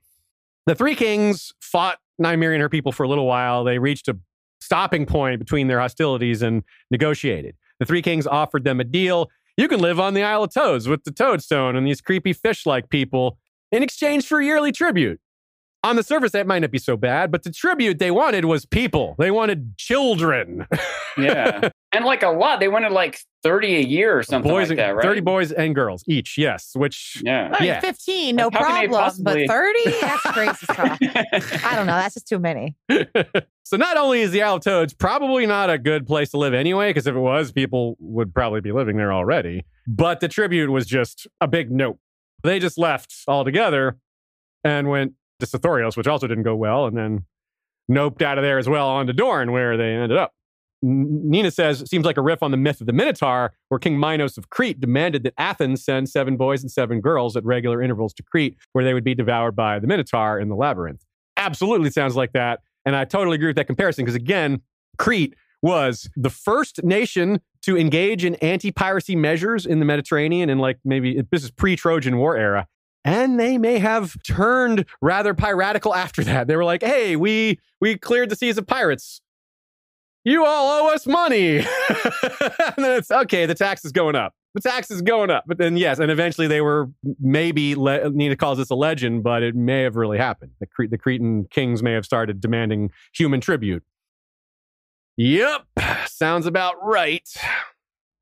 They settled in Sithorios for a while, like I said, but they left, and they were not only were they suffering some of the same problems that usually happen there, like disease and basilisks would have been on the mainland, but they were also raided by slavers, which probably came from the Basilisk Isles because they knew they were there. I mean, the kings of Axe Isle, Talon, and Howling Mountain knew about them, obviously, so that's probably who that was. So after the Doom, let's move forward to that era. It became a regular endeavor for Volantis and or Lys to, or maybe even one of the farther out free cities, to send fleets to sweep the basilisks of pirate activity, sort of push back against them to stop their pirate towns from getting too large, to send them into chaos, to slow them down a bit. You couldn't get rid of them. You can't find them all, but you can reduce their capacity for harassing you and your allies. Presumably Valyria was doing this too. So because they had all this money and wealth, and like we said, the Dragon Lords were probably doing this a lot on their own personally, but they were surely sending ships to do this on their behalf as part of their line item ledger that we're talking about. Well, how much money do we spend on anti-piracy? How much did we lose to pirates? I'm sure they were, looking at it as a cost-benefit analysis type of thing. So that had to have changed. The trolling of the area was probably weaker with Valyria gone. Although in the short term, Gagasos benefited greatly. They're like, hey, we are no longer just a penal colony. We're now an independent city-state. They were the 10th free city for a while before they met a premature end. But it was set to be like this dominant power in the Basilisk Isles that just, well, the Red Death happened. Some more detail on that, again, in the Gagasos episode. It's pretty darn cool. George, again, his world building is just so amazing for setting these side stories up. One example that we want to talk about here, this name's come up a few times, not just the first name, but even more so the last name. One time, the Lysene sent a big fleet to sweep the Basilisk Isles. Think of the Cretan example. Once Sathos-san was the man they sent. Sathos-san. Yes, Sathos-san. He went to do this. He ended up joining the pirates instead, or rather taking over. One or the other. Not clear which he did. He took over. He became king of the Basilisk Isles. So he was king of the small King Isles for 30 years. This calls to mind a quote from Davos. When a pirate grows rich enough, they make him a prince. And he's thinking of Salladhor-san when he thinks this. So I'm pretty sure that's what happened with Sathos, Salladhor's ancestor, is that could be what happened with Sathos. He went there. He was given a fleet to do this work. And so he goes there, fights the pirates, probably captured so much loot that he's like, should I really give all this to the state or should I just keep all this, bribe the other officers who were high up in the command structure so they'll go along with it and just stay here? And yes, that is exactly what he did. Pretty cool, huh? Yeah. There's a historical parallel here. The English privateer Jack Ward, who is often cited as the inspiration for Jack Sparrow from, who, of course, he was not a pirate of the Caribbean, though. He was a pirate of the Mediterranean. He was one of these Barbary corsairs. He was one of these guys that was a, white Christian that flipped and worked for the Turks. He worked for the Sultan, the Ottoman Empire. He changed his name to Yusuf Rais. He did convert to Islam, though. It was probably just a political move. It's not likely he really cared that much about the faith itself. Ward eventually commanded an entire corsair fleet for the Sultan and retired with honor and extreme wealth to teach younger corsairs. He became like a corsair educator to teach them how to corsair better. Jack Ward and Sathos-san both put a big dent in the notion that crime doesn't pay. It paid big time for them, but that's in large part because they were also supported by the state in the first place. They were like, the state gave them this big boost in the first, but gave them a fleet to work with, and they did basically either kept the fleet, like in Ward's case, the fleet was continuously paid for by the Sultan, who was obscenely wealthy, or in San's case, he just took all this loot from pirates who had taken it from other people and kept it for himself. So Ward may have eventually died from plague when he was old, like 70-some years old, which may have been how San eventually died. After all, that is how a lot of people in the Basilisk Isles die. So anyway, that's pretty wild. We did say that the Basilisk Isles wasn't as afflicted as Sithorios by plague, but less isn't none, and we're talking about really bad in Sithorios. So just even a fraction of that is still very scary, very intimidating. So yeah, late in the Century of Blood, 77 years in fact, we're given a pretty specific date, as far as 1 year is a specific date. The Red Death spawned in the slave pits of Gagasos and spread through the rest of the Isle of Tears, and then the rest of the isles and the basilisks quickly altogether, depopulating them almost entirely in one fell swoop. 9 out of every 10 people died. And surely amongst those who did survive, they're not like, oh, I'm safe. I bet they left too. They're like, I'm not pressing my luck on this. I'm getting the hell out. I'm noping the heck out of here in case this disease gets me eventually. So even if they didn't necessarily leave, they still might not have lived, right? Like, yeah, if you have a village or a community of 50 people and 45 of them die, one of the ones that lived might be a 2-year-old child that doesn't have parents anymore. And, there's no longer a woodcutter or a blacksmith or all the different things. They just can't maintain that society anymore. It's not a functional community. Of the disease, but they just starve to death or they're just become borderline wild people living in the woods and not really a town or a civilization anymore. I hear that. Yeah, you're totally right. Nina writes, what's interesting to me is that unlike Valyria, which was almost literally smited out of existence by the Doom, Gagasos only, quote, only saw its population wiped out by the Red Death. Theoretically, at least in the immediate aftermath of the Red Death, Gagasos' actual possessions should have still been more or less intact, horrible as they certainly were. While I'm sure various pirates and adventurers have probably made off with anything explicitly or obviously valuable in the 3 centuries after this plague, it's possible that there are still artifacts of the Gagasos civilization in the ruins of the city that could bring new light to its existence. Yeah, if someone were to take an archaeology mission there, yeah, you could find some pretty creepy stuff, probably. Maybe some wealth, but also like evidence of blood magic practices that happen there. Some pretty strange skeletons you might find. Some bones that don't belong to any animal of natural origin. Yeah. Which adds to the whole aspect of it being a melting pot. Rather than having a whole ethnic identity, you also have like perhaps the produce of weird blood magic experiments that might also just be walking around. And you have like the brindled men who are living in Sithorios and occasionally pop up in fighting pits and things like that. We're not entirely sure what they are, but they're not entirely human. They can't mate with humans, kind of like the Ibbenese. So they're another race, maybe not, maybe kind of like Neanderthal, where they're close. But yeah, that's another topic. But those people would be around the Basilisk Isles as well, or people that maybe have some of their bloodlines or something. Not entirely clear. Likewise, in the Caribbean and probably in Indonesia, there were natives long before the big global powers came in and started doing their awful stuff. But they were overwhelmed, and they don't have a lot of written history or cultural history that's at least nothing that I could find easily. It's not the kind of stuff that you need like real anthropologists and archaeologists to get into that kind of stuff. They certainly weren't building pirate fleets, those folk. Nina says the Red Death sounds like Ebola turned up to 11. Ebola is known as a hemorrhagic fever. You bleed through your orifices, and it also has a red rash that can peel. So that sounds like the shredding skin that happens with the Red Death. But let's not linger on that. Let's talk about the coming of the Corsairs. This describes the era after the Doom, after the fall of Gagasos and the Red Death. And the quote describes the intermediary period as well. For a century thereafter, the basilisks were shunned. It was not until the coming of the Corsairs that men returned to the Isles once again. The Carthene pirate, Zandaro Zore, was the first to raise his banner there, using the stones he found on Axe Isle to erect a grim black fort above his anchorage. The men of the Brotherhood of Bones soon followed, settling at the western end of the chain upon the Isle of Flies. From these bases, Zandaro and the Brotherhood were perfectly placed to prey upon merchantmen rounding the shattered, smoking remnants of the Valyrian Peninsula. Within half a century, almost every one of the basilisks was home to a nest of Corsairs.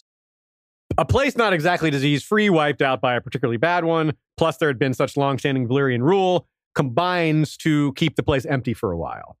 But of course, given it had always been such a great spot for piracy, given its natural features, the Corsairs returned. Even though they didn't have Valyrian shipping and nearly as much Giscari shipping to prey on, it's still a center of cross-SOC shipping and some Westerosi shipping. You still got the Jade Gates nearby. You still have Karth, Asshai, Morak, Volantis, Lys. There's still plenty going on, even if it's not quite as robust as the days of old Valyria.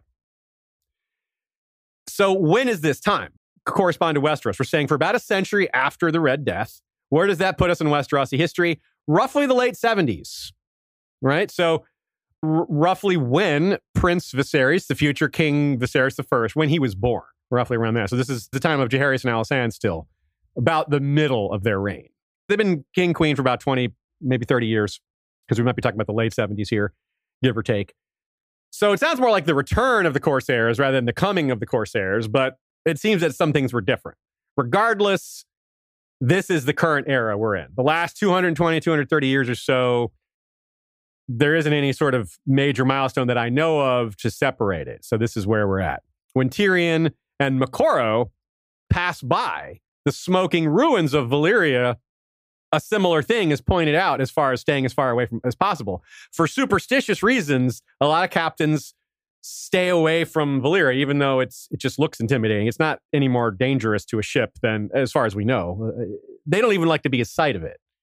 But the farther out of sight they get of it, the closer you get to the Basilisk Isles, which runs you into the risk of actual danger rather than superstitious danger, which is pirates and corsairs and things like that. And of course, that is what happens. The Selassori Corrin does go get hit by a storm and becomes becalmed, and a slaver does come upon them. It's a Giscari slaver, not a corsair from the Basilisks, but that was like a random encounter. It could have been any old pirate ship could have stumbled upon them. So it could have been a Basilisk Isle ship. So what do these new folks do? They settle in there. They're like, what do we do about this toadstone? We just ignore it. No one apparently settled on that isle right now. But we have this Xandar Azore guy who takes the old black stones and makes a new fortress out of it.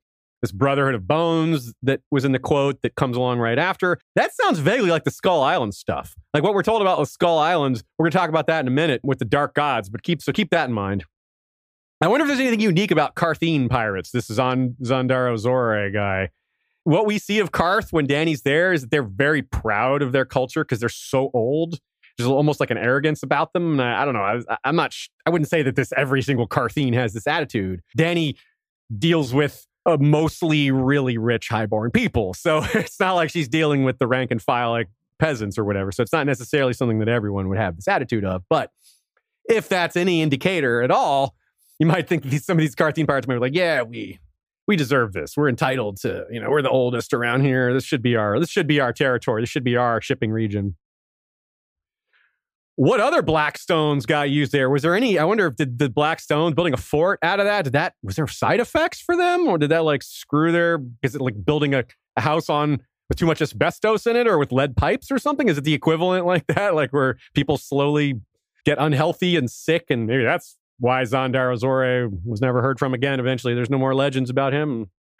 I mean, lots of pirate captains just kind of up and vanish one day. It's kind of the nature of the beast, but it's pretty cool to think about. And it's a segue to the Dark Gods worship there. This is maybe my favorite section of this episode. Whatever happened with the Doom, I'm less scared of that than the Brotherhood of Bones on the Island of Flies. I'm staying away from that. I hear that, man. Yeah. Both the people and the disease sounds awful. The flies, yeah, I don't need those flies. Just the flies alone are pretty scary. Yeah. I've also wondered about the black stones. It doesn't seem like it. It doesn't seem like there's evidence of this in the different stories we know, but I've wondered if there's maybe some radiation that comes from it. Yeah. Uranium in it or something like that. Other people have made similar suggestions, Sean. So that's cool that you thought of that without having read that elsewhere. But like it's at the base of Old Tower, and it's not like everyone dies around Old Tower, yeah, right? True. I don't know if that adds up. You mean High Tower? High Tower. And Old Town. High Town. Well, it is an old tower. You're right. It is an old tower. You're right. It is a high town. Yeah. So one of the indicators that there's a newish culture, though, is think about this: like these new customs that we're about to describe with these dark gods. Did the Corsairs bring this with them? Did they start it? Or is this something old that's been there a long time that they believe these gods rule this area and they don't want to disturb the deities that live in this region? That's how a lot of superstitions work, after all, right? Like, look at Victarion. Victarion's like, well, the gods of this area need to be placated. It's like these seas are different.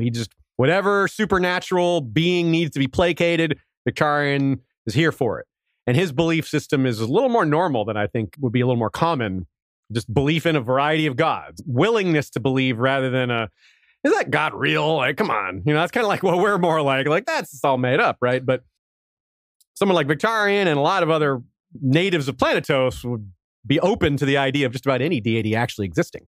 So keep that all in mind when you hear this quote and when we discuss this stuff here.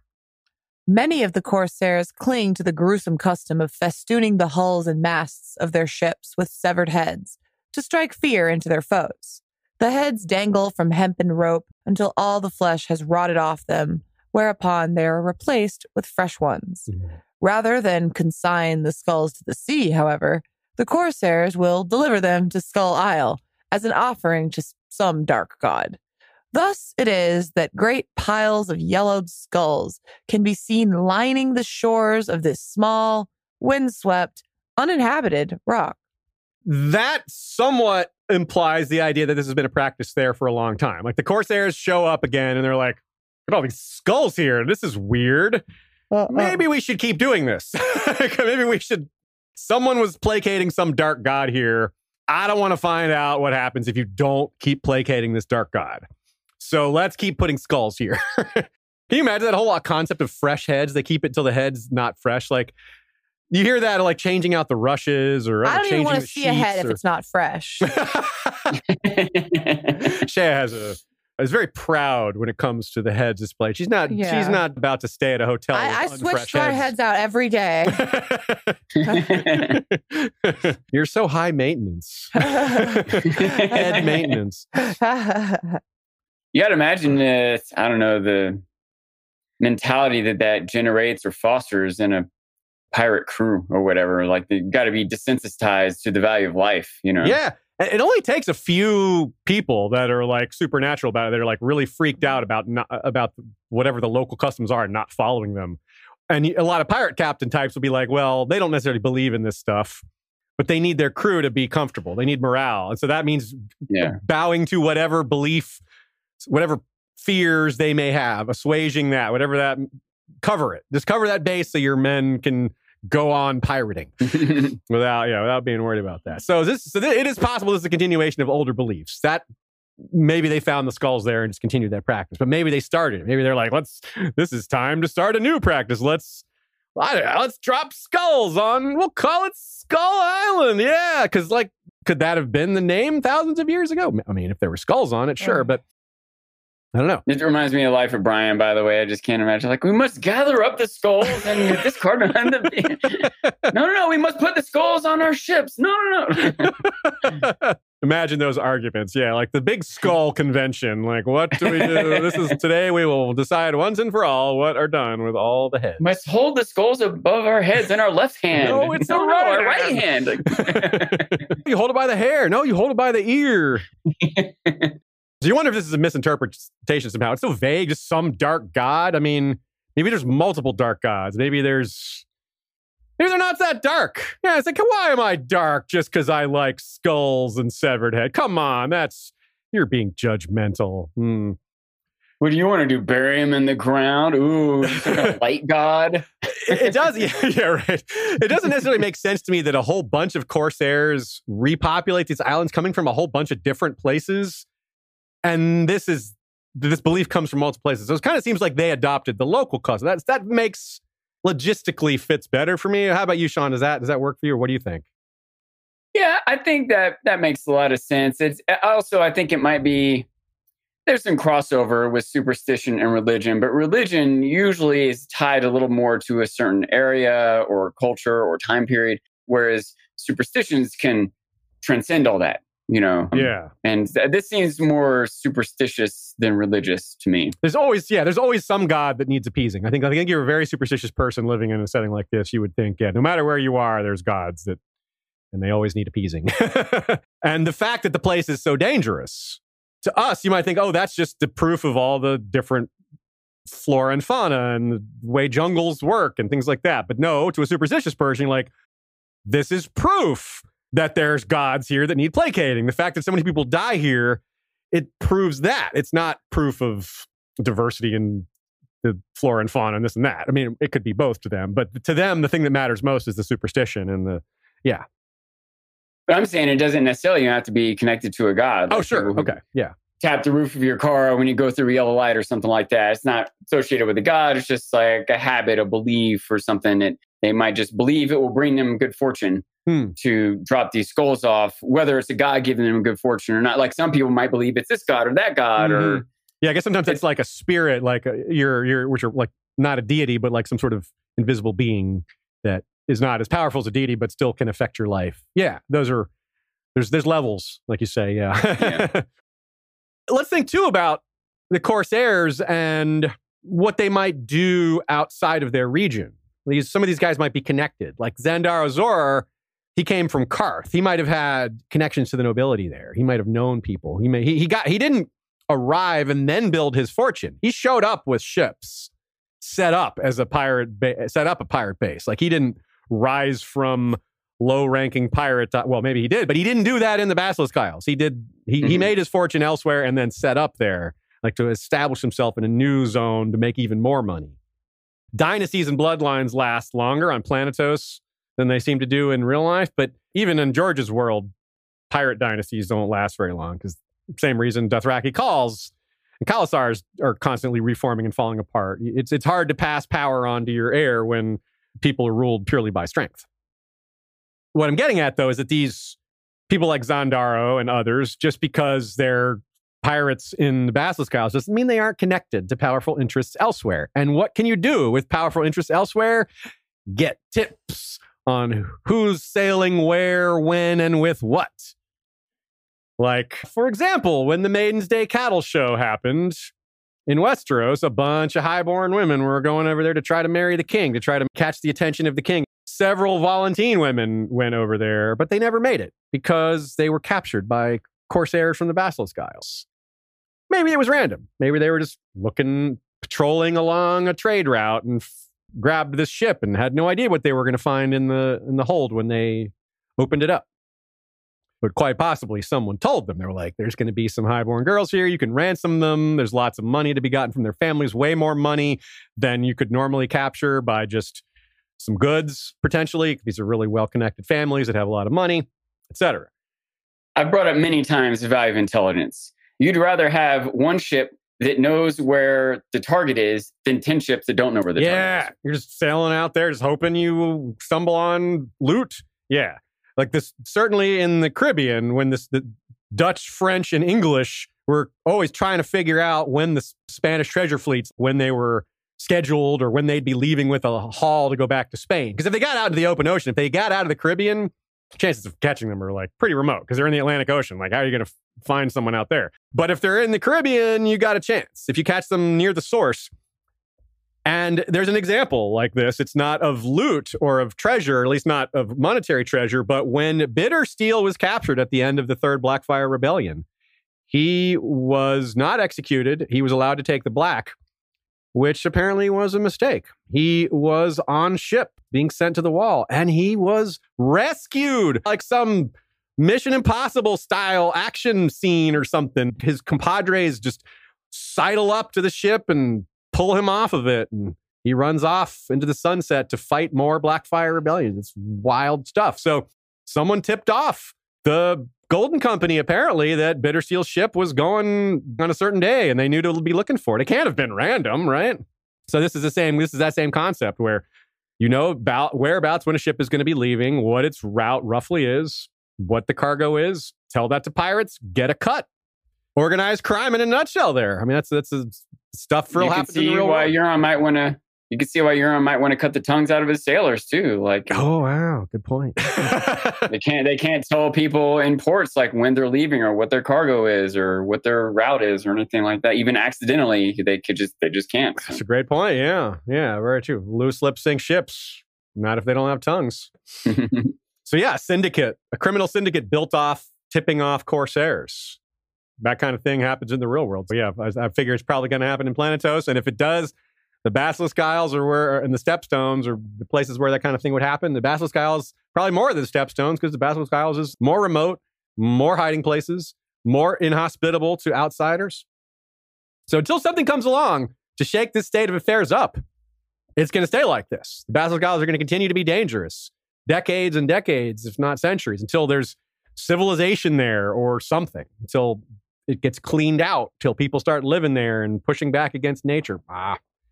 So arguably, it hasn't changed that much over thousands and thousands of years, because when it has changed, those changes have been reversed. The powers of nature couldn't keep... It's like nature won there, where nature failed to win in Westeros. humankind overwhelmed nature in Westeros. The children lost. They're still there, but they lost to humanity. The old gods, most of the trees were cut down. The giants were pushed aside. If there's a victor between humanity and the old gods and the children, it's humanity. But in the Basilisk Isles and Sithorius proper, if anyone's winning, it's nature. Perhaps because, vaguely like Westeros, vaguely like the old gods and the children of the forest, it's not just natural. It's supernatural. We just don't know what these supernatural powers are in Sithorios and the Basilisk Isles. But these dark gods that we just touched on, the ones the locals are sacrificing to keep them at bay, you might sacrifice to them too if you lived there and they'd been around for so long. You don't argue with something that's been around for 10,000 years. You just do what it says, So, I mean, if that's how your belief system works. Mm-hmm. Also, at some point after human activity returned to the region post-Red Death, the Ironborn would have started coming here again, too. Because if you recall from our episode on the Red Kraken, and in other places we've mentioned this, Aegon forbade reaving. Aegon the Conqueror forbade reaving in the Seven Kingdoms. Of course he did. And the first Lord of the Iron Isles post-conquest, I believe it was Vicon Greyjoy, went with this. He's like, yes, obey Aegon. We're not going up against the dragon again. He came here and torched us. He proved he could beat us pretty easily. We're not going to stand up to that.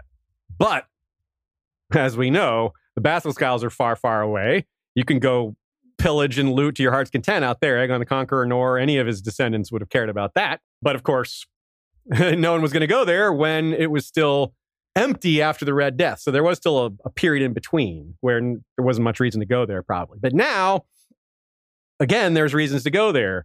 In current times, we hear of places like Black Pudding, Horror's Gash, Stye, and Port Plunder, which are movable bases where pirates set up slave marts or trading stations and then move them after a while, after they become too well known, after the authorities or the pirate hunters or the higher ups in Volantis or Lys or whoever start to learn about it, they move. But or even other pirates. They might become susceptible to other organized criminals. You're totally right. Yeah, they're all enemies. They're all threats. You're right. So Corianne Wild, or whoever it was that wrote A Caution for Young Girls, claims to have been a plaything of a Corsair queen in the Basilisk Isles. Now, a lot of what she wrote is a little sketchy, but still, just the idea of a Corsair queen there is kind of cool. Makes me think of Qing Shi, the Chinese pirate queen. Yeah, so I wonder what that whole deal was, but that sounds pretty cool. What kind of story that was? I'm sure that has a lot of potential for a story. Mm-hmm. Racalio Rendoon may have finished his career there. Not entirely clear, but he certainly did a stint over there. And that guy, as capable as he was, he would have fit right in, I think, Men would have liked fighting for him. He would have been recognized as a guy to sail under in that space. All right, let's talk about our last section here is most recent times, and outlook for the future. When Arianne Martell and company are sitting around the fire prior to their Myrcella plan going up in smoke, they're discussing current events from around the world, and here's a slice of that. If the sailors could be believed, the East was seething with wonders and terrors. A slave revolt in Astapor, dragons in Karth, Grey Plague in Yi. A new Corsair king had risen in the Basilisk Isles and raided Tall Trees Town, and in Qohor, followers of the Red Priests had rioted and tried to burn down the Black Goat. And the Golden Company broke its contract with Myr, just as the Myrmen were about to go to war with Lys. Yeah, lots of stuff happening there. What's interesting, a couple things interesting about that, I suppose, is that we keep hearing about Corsair kings and queens. Some of them come from elsewhere, like Sathos San set himself up there. But some of them emerge from within. And you don't really see that with the Stepstones. Pretty much all the kings of the Stepstones came from elsewhere to conquer it and then held on to it as long as they could and then failed to hold on to it for the long term. That's part of the nature of the area. I wonder why that is, but it does seem to be a pattern that I've noticed a difference in. Saying that makes me think I'm less likely to be onto something, but what's the timing here? Is there any chance that Aurane Waters is this new Corsair king? No, because this has happened. This is Feast for Crows, which is when Aurane runs off to take the ships in the first place. This would be the timeline wouldn't really support that. But there wouldn't be enough time for him to sail all the way there, rise to power, news to get back. Yeah. He doesn't take the ships, I think, until the end of the book or near the end of the book. And this is before the end of the book, although the chapters don't perfectly line up with each other. But it's a good idea, though, thinking along those lines. Last we hear, he's in the Stepstones and not the Basilisk Isles. But it's not 100% sure. He could have moved on. This gossip around a campfire could be inaccurate, too. They might mean the Stepstones and it's really the Basilisk Isles. You're right. That's true. Vice versa. So we have Tall Trees Town is in the Summer Islands. That's one of the most important cities in Summer Isles. So the fact that some Corsair king raided that is a pretty big deal. And it means they probably have a substantial navy. It's probably a pretty substantial force, pretty large. Tall Trees Town is also where they have the trees that have all the historical carvings all over them. They're huge trees. One day we'll cover the Summer Islands, and that'll be a fun thing to talk about. It was raiders from the Basilisks who captured Missandei and her 3 brothers from Neith and sold them in Astapor. Now, she has 3 brothers. One of them died in the training because that's the Unsullied training for you. A Corsair king pondered buying 100 Unsullied just before Dany came along to buy them all. Not the first Corsair king to use slave soldiers. We've talked about that. That's probably like, we talk about pirate ships. And again, another reason not to think of pirate ships in the Basilisk Isles as being similar to the ones in the Caribbean with their democracy and their voting on captains when you have slave soldiers in play.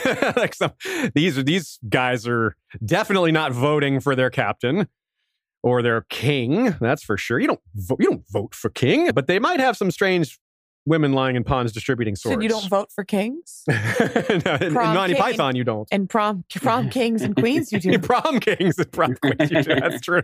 Imagine if that was the case for from high school for the prom king and queen. You had to claim it yourself. It wasn't a vote. Your father had to be the prom king. I have a claim to the prom throne through my great-grandfather. There's a lot of incest in this prom. Oh boy, wow. This you never know where the discussions will go on History of Westeros podcast. They may go to the Basilisk Isles. They may go to your local prom where they uncover allegations of incest. Yes. Getting a little loopy here. So what's funny about that exchange about the Corsair King is we know it's true because Krasny's Monaklas is trying to con Dany. He's trying to exaggerate and is he was going to buy less or something. I forget what she says, but she does acknowledge that it did happen. This Corsair King was there thinking of buying. He just exaggerated how likely he was to make the purchase. So imagine that different Corsair Kings have different setups to their own navy and military. They may have large ships. They may have small ships. They may have some of each. They may have slave soldiers. They may not. Lots of variety there. I sort of feel like a Corsair king might have multiple Corsairs under their command. Yes, too, they're like a Commodore where they'd have, it wouldn't just be, because a captain is just one ship, but if you're a Commodore or an Admiral, you have multiple ships. Or a king, you would think, has lots of ships. Yeah, you've been talking a lot about... Or maybe control over a town or a territory. Maybe they're collecting taxes, yes, protection money. Protection money for sure. Y'all have been talking a lot about Corsairs. Corsair. But when are you going to talk about fine airs? I think a lot about Harold Finehair. I wonder if the word Corsair... I know it's French, but I wonder if it has some origin in Viking. That's actually really funny, Sean. Fine hair, you're right. It might have gone the other way. The Viking stuff may have spread to come from France. It's an older language. Yeah, maybe. The current Shrouded Lord on Dagger Lake, who sails up and down the Rhoyne, is a Corsair from the Basilisk Isles, according to Haldon. Because it's like the Dread Pirate Roberts, where many people have had that identity. So the current one apparently is a Corsair king, or not a Corsair king, but a Corsair from the Basilisk Isles, who is now the Shrouded Lord. It was Corsairs who struck the ship Quentin and his group were on, the one that killed half of his party. Those were, as opposed to pirates. He specifically called them, he also called them pirates, but he specifically said the Corsairs snuck aboard at dawn or whatever, and they were pretty wealthy because one of them, they were the ones that they killed 12 of the Corsairs in the process of driving them off, and one of them, it was had a bunch of rings. Tumco Low is a former slave born in the Basilisk Isles, extremely talented swordsman according to Barristan, so talented that he calls him the best natural swordsman he's seen since Jaime Lannister, which is, Jaime's a generational talent with the sword, so that's a big thing. And it's coming from Barristan. This isn't some guy who's oh, he looks really good. No, this is a guy who knows swordsmanship inside and out, and is not likely to give that kind of compliment. Might have seen more people. He's gone to a bunch of tournaments. He's done some traveling, Yeah, Nina agrees that this is a huge, huge point of praise. Look out for Tumco Low. We once had a poll about him not a poll, but a discussion about him on the Facebook group, and I think we dubbed him either the Basilisk Knight or the Knight of the Basilisks, which is the same basic name, which is a cool ass name. And he might be the first ever person from the Basilisk Isles to be knighted, like the first native of the Basilisk Isles, the first person to be born in the Basilisk Isles to be knighted, which is to be the first person to do something in that world is pretty cool. There's so many things because it's history moves slower in Planetos than it seems to in our world. So being the first to do something is harder. So what happened to that Iron Fleet? What happened to those ships? Only 9 of the 33 ships made it, or 33, 30, 35, something like that. That's wild. Including the leader. The guy that Victarion put in charge was Red Ralph Stonehouse. And they were the Iron Fleet's swiftest ships. So it wasn't like they ran into something they couldn't get away from. It was, I don't know. They were told to pay the iron price for provisions along the way. But the price was too high, I guess. I mean, yikes. They disappeared. There used to be a theory that Red Ralph was actually working for Euron, and that's why he didn't show up. But I've reviewed that a lot. Red Ralph is constantly loyal to Victarion and was one of the people that shouted down Euron. That was like, oh, we're not going to, we don't want to go east. Screw that. He was against Euron at almost every turn. I mean, maybe that was on purpose to make it look that way, but I don't think that's too much of a stretch in my book. But theorize as you like, my friends. I think it's most likely that they just drank bad water. They went to shore for provisions and just got dysentery, Maybe they got into a fight with some people to steal some stuff, and it was there were more bad guys than they thought, more enemies than they thought, and or maybe just a storm, but nothing to do with the Basilisk Isles directly. But I prefer to believe it was maybe something. They didn't put any skulls feature on Skull Island. Yeah. Oh, there you go. Dark Gods were Made pissed. a mistake. Yeah. You didn't drop any. They didn't drop any skulls off. Like the locals are like, "Are you kidding me? That's what big did they mistake." say? You deserve to get dysentery. Hey, all right, let's go there now and put a few extra skulls just in case, So let's have a little summary here.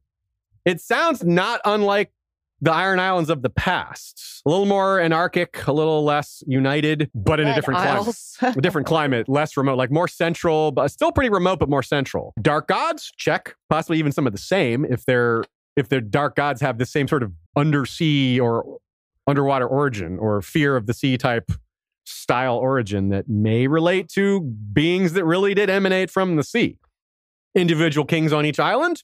That's how the Ironborn used to be, and they still have that sort of. They still have the Rock King attitude towards some things, even if it's not formally done. Sometimes, even in the Ironborn's history, pre-Aegon, they would have times where the Isles were united under one king, which is similar to like a king beyond the wall or a king of the Basilisk Isles. Slavery / thraldom is a big part of their economy, also the same. And obviously the piracy stuff. Obviously the shipborne economy, stealing, and all that. As for basilisks, again, we throughout our charting a course through history of the Basilisk Isles, we weren't really able to figure out a time when it seemed most likely for the basilisks to have gone extinct. Because frankly, we don't think they are. Again, with the way the maesters look at things and the way George likes to write, I bet there's still basilisks on the Basilisk Isles. And there's definitely still basilisks on the Sithorios proper. So they're not extinct, and in UT. So they're definitely not extinct one way or the other. It's a pretty amazing location. I wonder what value it will have in the future of the story. Winter won't affect it as much as other places, nearly as much. So that's kind of an interesting aspect to consider with all the tropical kind of locations like the Summer Isles, Nath, and Sithorios, and the Basilisk Isles. If winter strikes, will people flee there? Will it be worse there? Will it be better to face winter than going there? I don't know, but it's an interesting question. And I do think that it will continue to play a role in the story as a mysterious, deadly region that offers quite a bit. as well as role-playing opportunities, perhaps.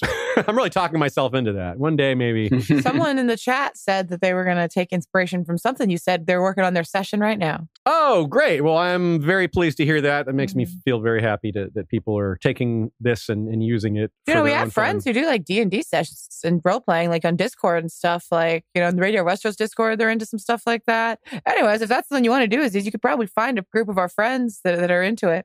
Yeah, I've been kicking the idea around ever since the Gagassos episode, whiach is years ago. Would you want to do it online, like on Discord?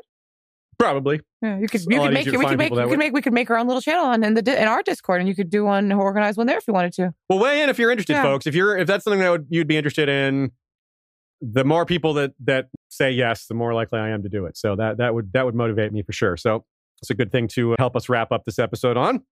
Mm-hmm. One note from earlier, I did a search of ice and fire for hurricane. 0 results. No hurricane, no monsoon, no typhoon, no whatever other. I think it's just storm. I think he just uses storm. I wonder if he wants to avoid those words. Like hurricane might have like specific meanings of wind speeds, and he doesn't know enough and doesn't want to get caught up in it. And typhoon might imply certain culture, and he's just keeping it generic to avoid problems down the road. But you're probably right. Yeah, that way he doesn't write himself in a corner, which he didn't do with Pirate and Corsair. But it doesn't matter. Also, I'm like, no, or I only noticed that, but I don't criticize him. I'm like, it happens in the real world too. So George is doing what everybody else did. Yeah, it's all good. A trivia question. Remember, the question was, which of the Basilisk Isles did George jokingly put himself on while writing A Dance with Dragons? The answer is Skull Isle. He joked that A Dance with Dragons was Kong, King Kong, meaning he joked like it was King Kong, and King Kong lived on Skull Isle. And he once pointed out, there's a blog post you could find where he says, I'm on Skull Isle wrestling with Kong or something like that. There you go. Meta trivia. I don't know if anyone guessed Skull Isle, but I do remember that Dom guessed Isle of Monkeys because son of Kong, King Kong, so had the exact reasoning right. He was on the right track. He was. Or on the right course. He steered the right course on the island. Yes. That's right. So as I said in the beginning, we had a lot of episodes often lead to other topics. This one in particular does quite a bit. I mentioned this list, plus others probably. Gagassos, which is a bonus episode available if you subscribe to us through Patreon or Spotify. 10,000 Ships, the Nymerian episode. The Ibisode with Grey Waste Tim. The Great Empire of the Dawn episode. The Stepstones episode. The Valar Rereadus chapters with Victarion.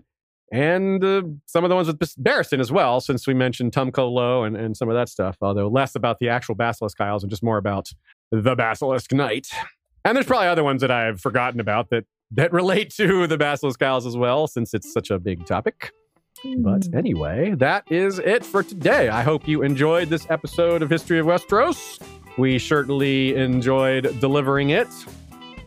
Thanks to Nina for her invaluable notes. Make sure to check out goodqueenalley.tumblr.com.